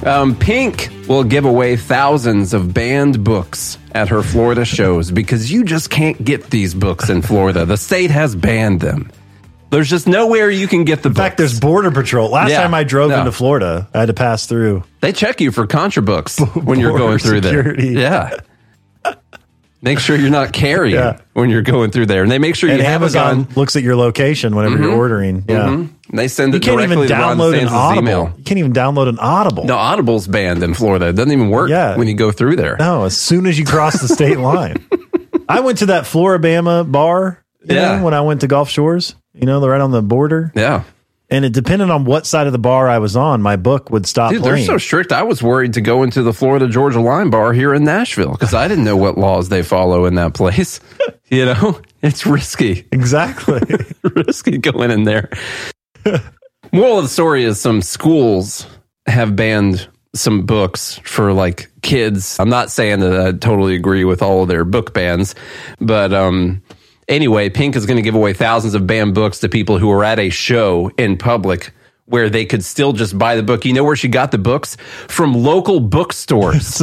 She bought the books from local bookstores in Florida. The banned ones.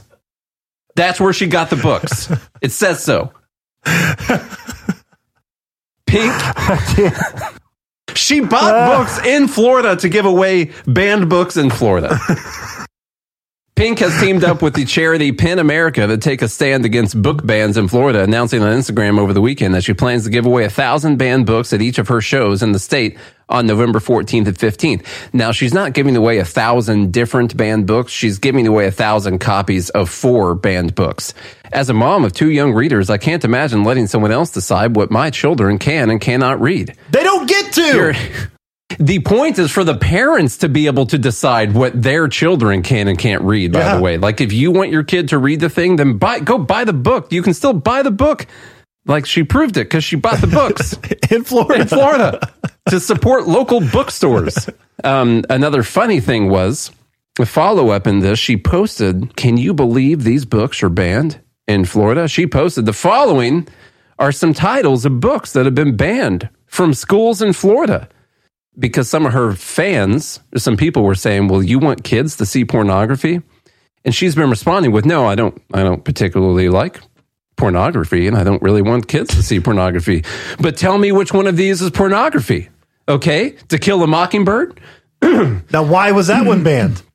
That was banned by left-leaning people because it said the N-word. It said the N-word and had a white savior in the book, which was problematic. But there's a bigger problem. Same with The Hate You Give. Same with Forrest Gump. No, the thing is, look at the context added at the bottom. To Kill a Mockingbird, The Hate You Give, Forrest Gump, A Catcher in the Rye, The Hill We Climb, Girls Who Code, Atlas Shrugged, 1984, The Kite Runner, The Blue. You know what? Go to your shows and freaking hand out Atlas Shrugged to everyone. That's fine. Why don't you go ahead 1984. In I'll chip in money for this. Okay, Yes. do it. Give all your fans a copy of 1984, please. The Kite Runner, The Bluest Eye, Wrinkle in Time, The Diary of Anne Frank, The Fault in Our Stars, etc., etc. I've never read that one, but I'll have to look it up. This list has been proven incorrect. These books are not banned in Florida. In fact, some are on Florida's required reading list. Fact check. Fake list of banned books. Florida books circulates widely online. This was going around back when all the book banning was happening. There was a list of all these super popular books. See, she's believing misinformation. Exactly. She actually, and here's my thinking on this, she actually started this initiative because she thought that the fake list she saw was an actual list of banned books in Florida. And didn't look it up. And didn't actually And neither look did her to see. team. Yeah. And so she has a whole team. So they started this thing to give away books because she saw this completely ridiculous list of banned books and then was like, oh crap, those aren't banned, which she just found out a few days ago, I think. And now they're giving away these other, The Hill We Climb, Girls We Code, and a couple of the other books. So, where's the part where she says she bought them from a local bookstore? Oh, that was on I don't think I actually... was that in the article? It was on the caption of one of the photos that I ended up taking after I made this presentation last night. So let me just double check here. Pink purchased all 2,000 books from local bookseller Books and Books. Each title has been banned in at least one Florida district, according to PEN America. Okay, now we're going to watch a video. Time for this, and we are going to be talking about the way of the world. And there's this video that was circulating. Got a couple million views here. Dr. Jebra Fauché says, this is a response to this video, says the circle of life can be summed up like this. You're born, you work, pay taxes, and then die. Following generations repeat the process. This girl gets it. Work until we have to die just for the privilege of being alive? Huh? Like, we never asked to be born, but now we're obligated to do labor until we die. Huh? We have to work somewhere just to afford a house that we're never at because we're working to afford the house. Huh? Is the meaning of life to work and pay taxes and then die? On top of that, we also have to work to afford our vehicle to get to work in other places and afford gas just to get to work. And we also have to pay taxes for our roads to drive on to get to work. With the privilege of food, which we should just be able to have, pretty much just work and die. Let's not forget about life insurance just in case we almost die. And then we have to work for our children to go to school to learn how to work, so our children know how to work for their children so that their children can go to school and go to work. Like, somebody tell me that this is fair. Like, is it lazy to just want to enjoy life? Like, why do we have to work? Why? Nobody's making you work. Don't do it. Yeah. Don't work. Do less. Don't get life insurance, because that's actually for when you die. No. Anyway. Don't buy food. Yeah. Don't drive on the roads. Don't do anything. This is one of those great... Here's the problem. She says, like, one of the first things she says about things is, like, we have to work to buy food, which we should just be able to have.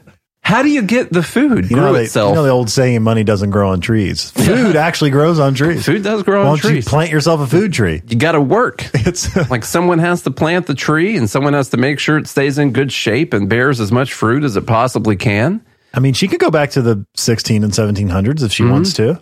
You have to work to buy a car so you can go to work? Like, no, someone should just work so they can give you a car.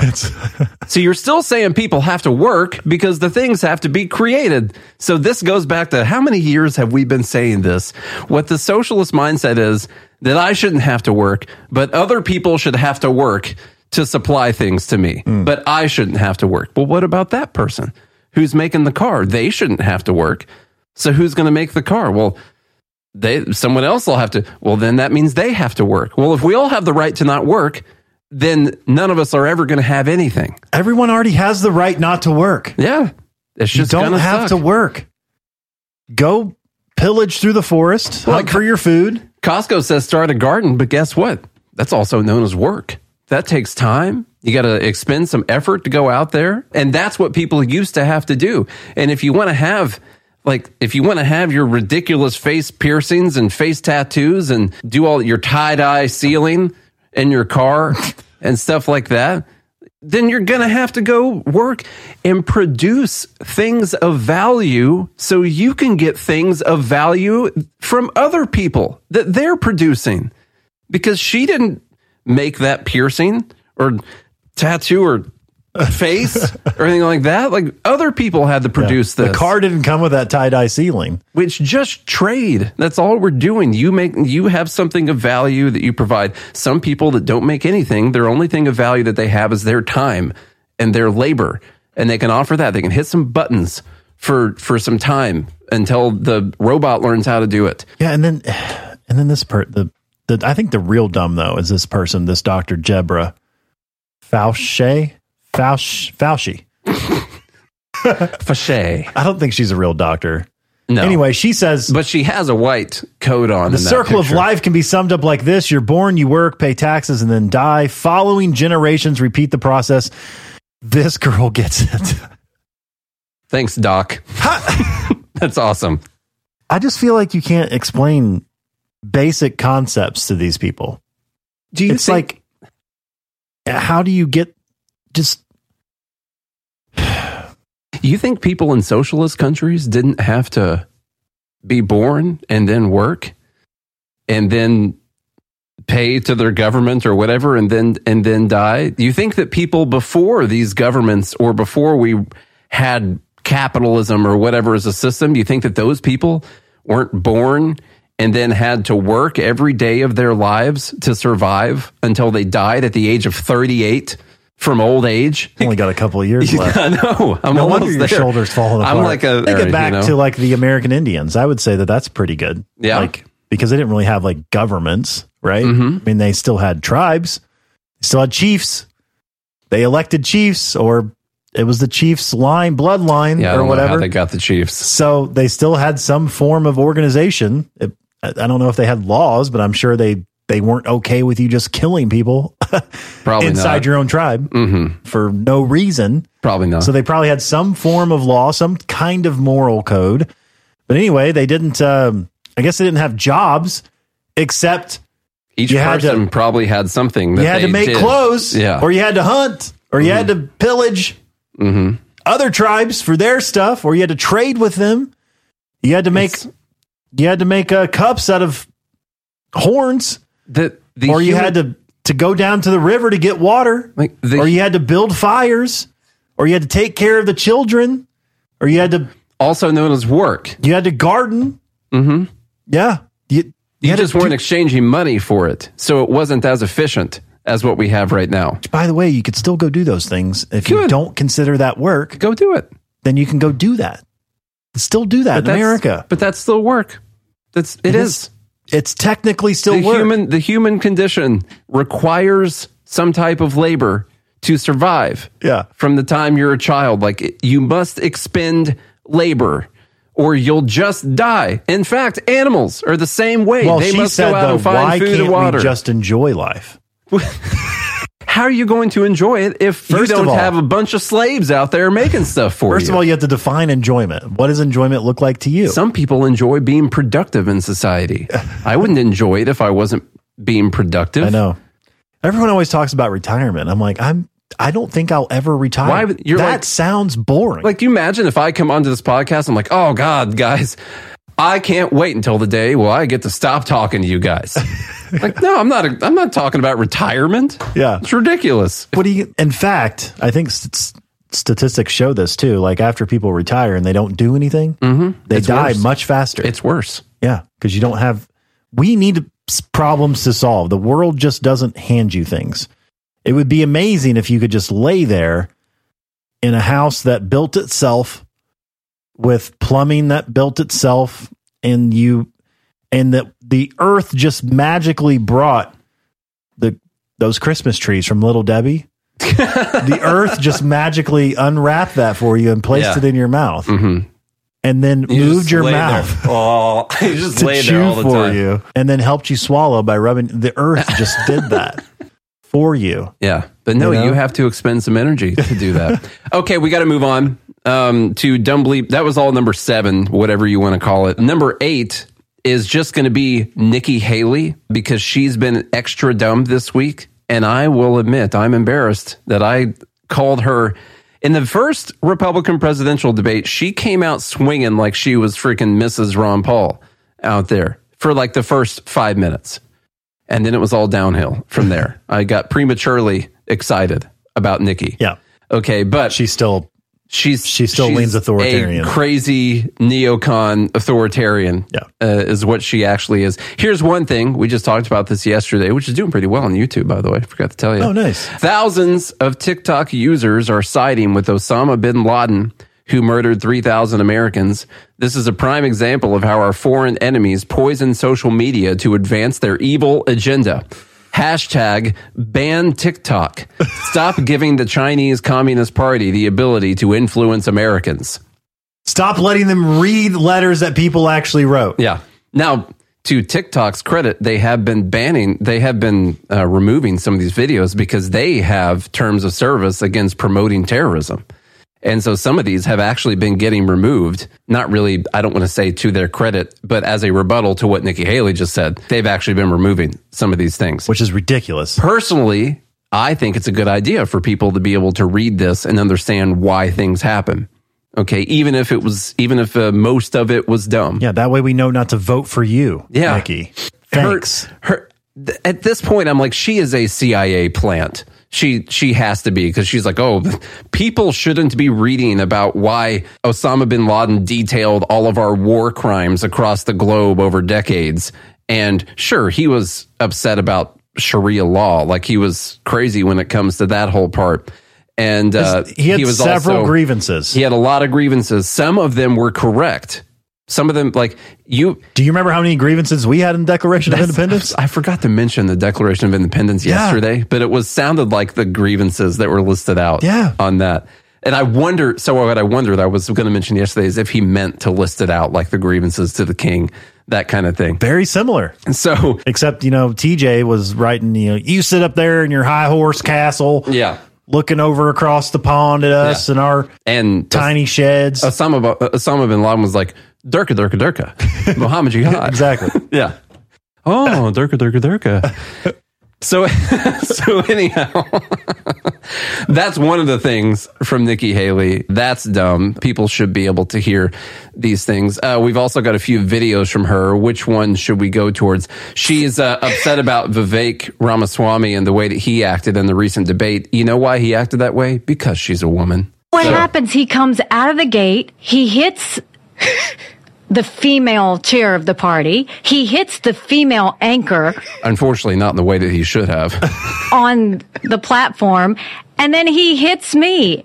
And I'm not saying anything. I ain't saying, I'm just saying. But he might have a girl problem. I'm just saying he might have a girl problem.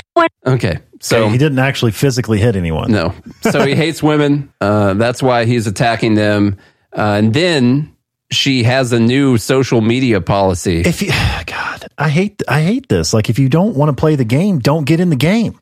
Yeah, you can't go out there and be like, well, I can do the job just as well as any man, and then use the fact that you're a woman to say like, oh, well, you can't make fun of me because I'm a woman. Mm-hmm. Like, no, you don't get special privileges. If you want to be equal, be equal. Unfortunately, she wants to be. Now, she's like the media's pick for the Republican frontrunner these days. It seems like the establishment's pick for the Republican frontrunner, even though she's nowhere close. And do you really want your Republican Republican Party frontrunner to be saying, you criticize me because I'm a woman, and you only criticize the person who runs the Republican Party who does nothing but lose because she's a woman, and that's the only reason. And then I'm not going to say anything. But I'm going to say something. Yeah, but I'm saying it. Maybe he has a girl problem. Not saying it, but I don't know if the guy has a girl problem. All right, here we go. No, he doesn't have a girl problem. He's rich. He can get over girls he wants. Isn't he married? Yeah, he's married. He's married. Mm-hmm. All right, here's her social media plan. When I get into office, the first thing we have to do, social media accounts, social media companies, they have to show America their algorithms. Let us see why they're pushing what they're pushing. The second thing is every person on social media should be verified by their name. That's, first of all, it's a national security threat. When you do that, all of a sudden people have to stand by what they say, and it gets rid of the Russian bots, the Iranian bots, and the Chinese bots. And then you're going to get some civility when people know their name is next to what they say, and they know their. What a great idea. Yeah. What a great idea for the party of the federal government has been weaponized against conservatives to come out and say, we need to register that you need to register everyone on social media. That way the government knows exactly who it is that's saying every single thing.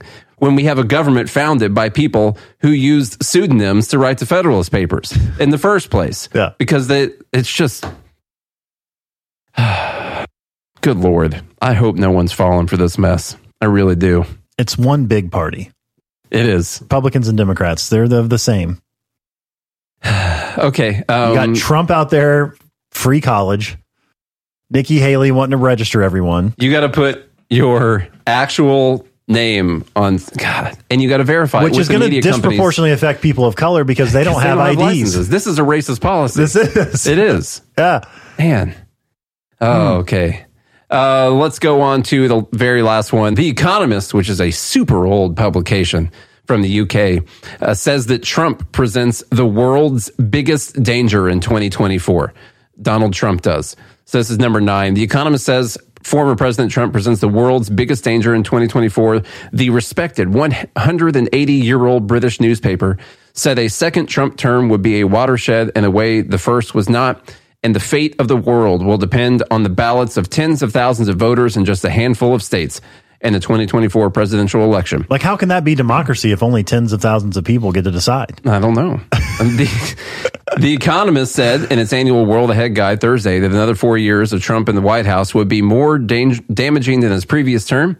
China and its friends would rejoice over the evidence that American democracy is dysfunctional. American democracy is dysfunctional if the people vote to elect Donald Trump in 2024. It's not dysfunctional if they don't vote to elect Donald Trump. I don't know if you're, picking up what they're laying down. Then Beijing could easily miscalculate over Taiwan with catastrophic consequences. And Russian President Vladimir Putin would have an incentive to fight on in Ukraine. Yeah, because he invaded Ukraine while Trump was in office. Yeah. Yeah, you've got great evidence that when Trump was in office, the world was way worse. And you have evidence that he's backing off that now that Biden's president. Yeah. Definitely Biden is holding off Russia and Ukraine. That's great. Great idea, everyone.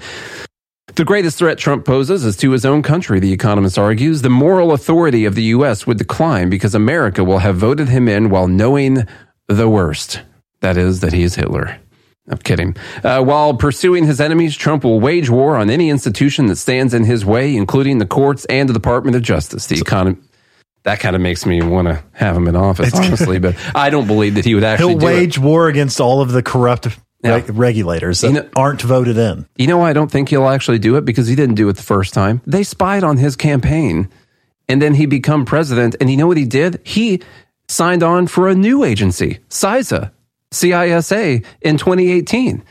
That has done even more spying, and we just learned probably because in the room they'll be like, "We promise we won't spy on you anymore if you just We just learned from more Twitter files type stuff that CISA was one of the ones directing some of the censorship that was going on, and that was something that Trump signed off on after his freaking campaign was spied on.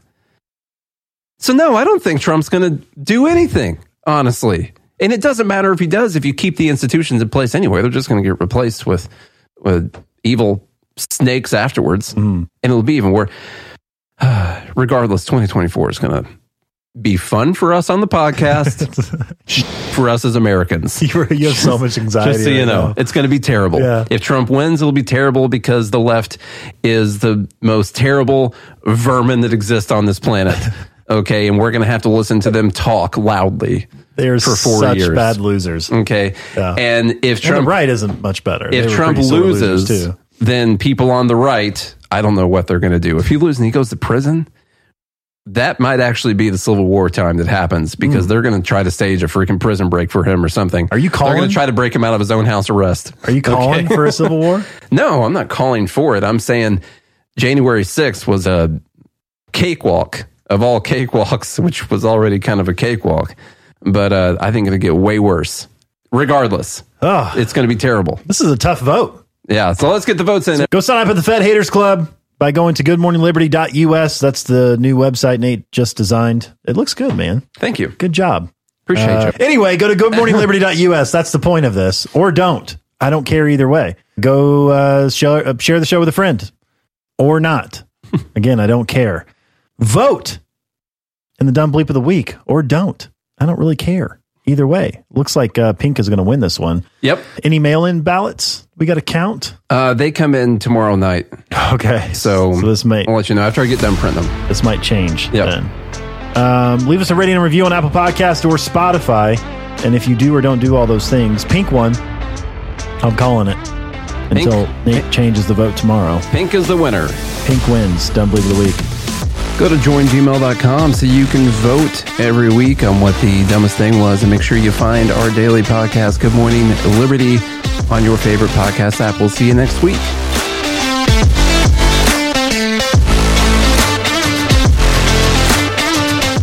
This is Mark Edge with Free Talk Live. Mark Warden with PorcupineRealEstate.com is one of the best real estate agents I've ever worked with. I've been through about 24 real estate transactions in my life, and I feel like I know what I'm doing, but there's always the things that you don't know that you don't know. Mark Warden with PorcupineRealEstate.com found a problem with the house that I was buying that ultimately saved me $65,000. He's a consummate professional, holds his people to his own high standards, and I would unequivocally recommend him for any real estate purchase in New Hampshire. Don't sell yourself short. Contact PorcupineRealEstate.com.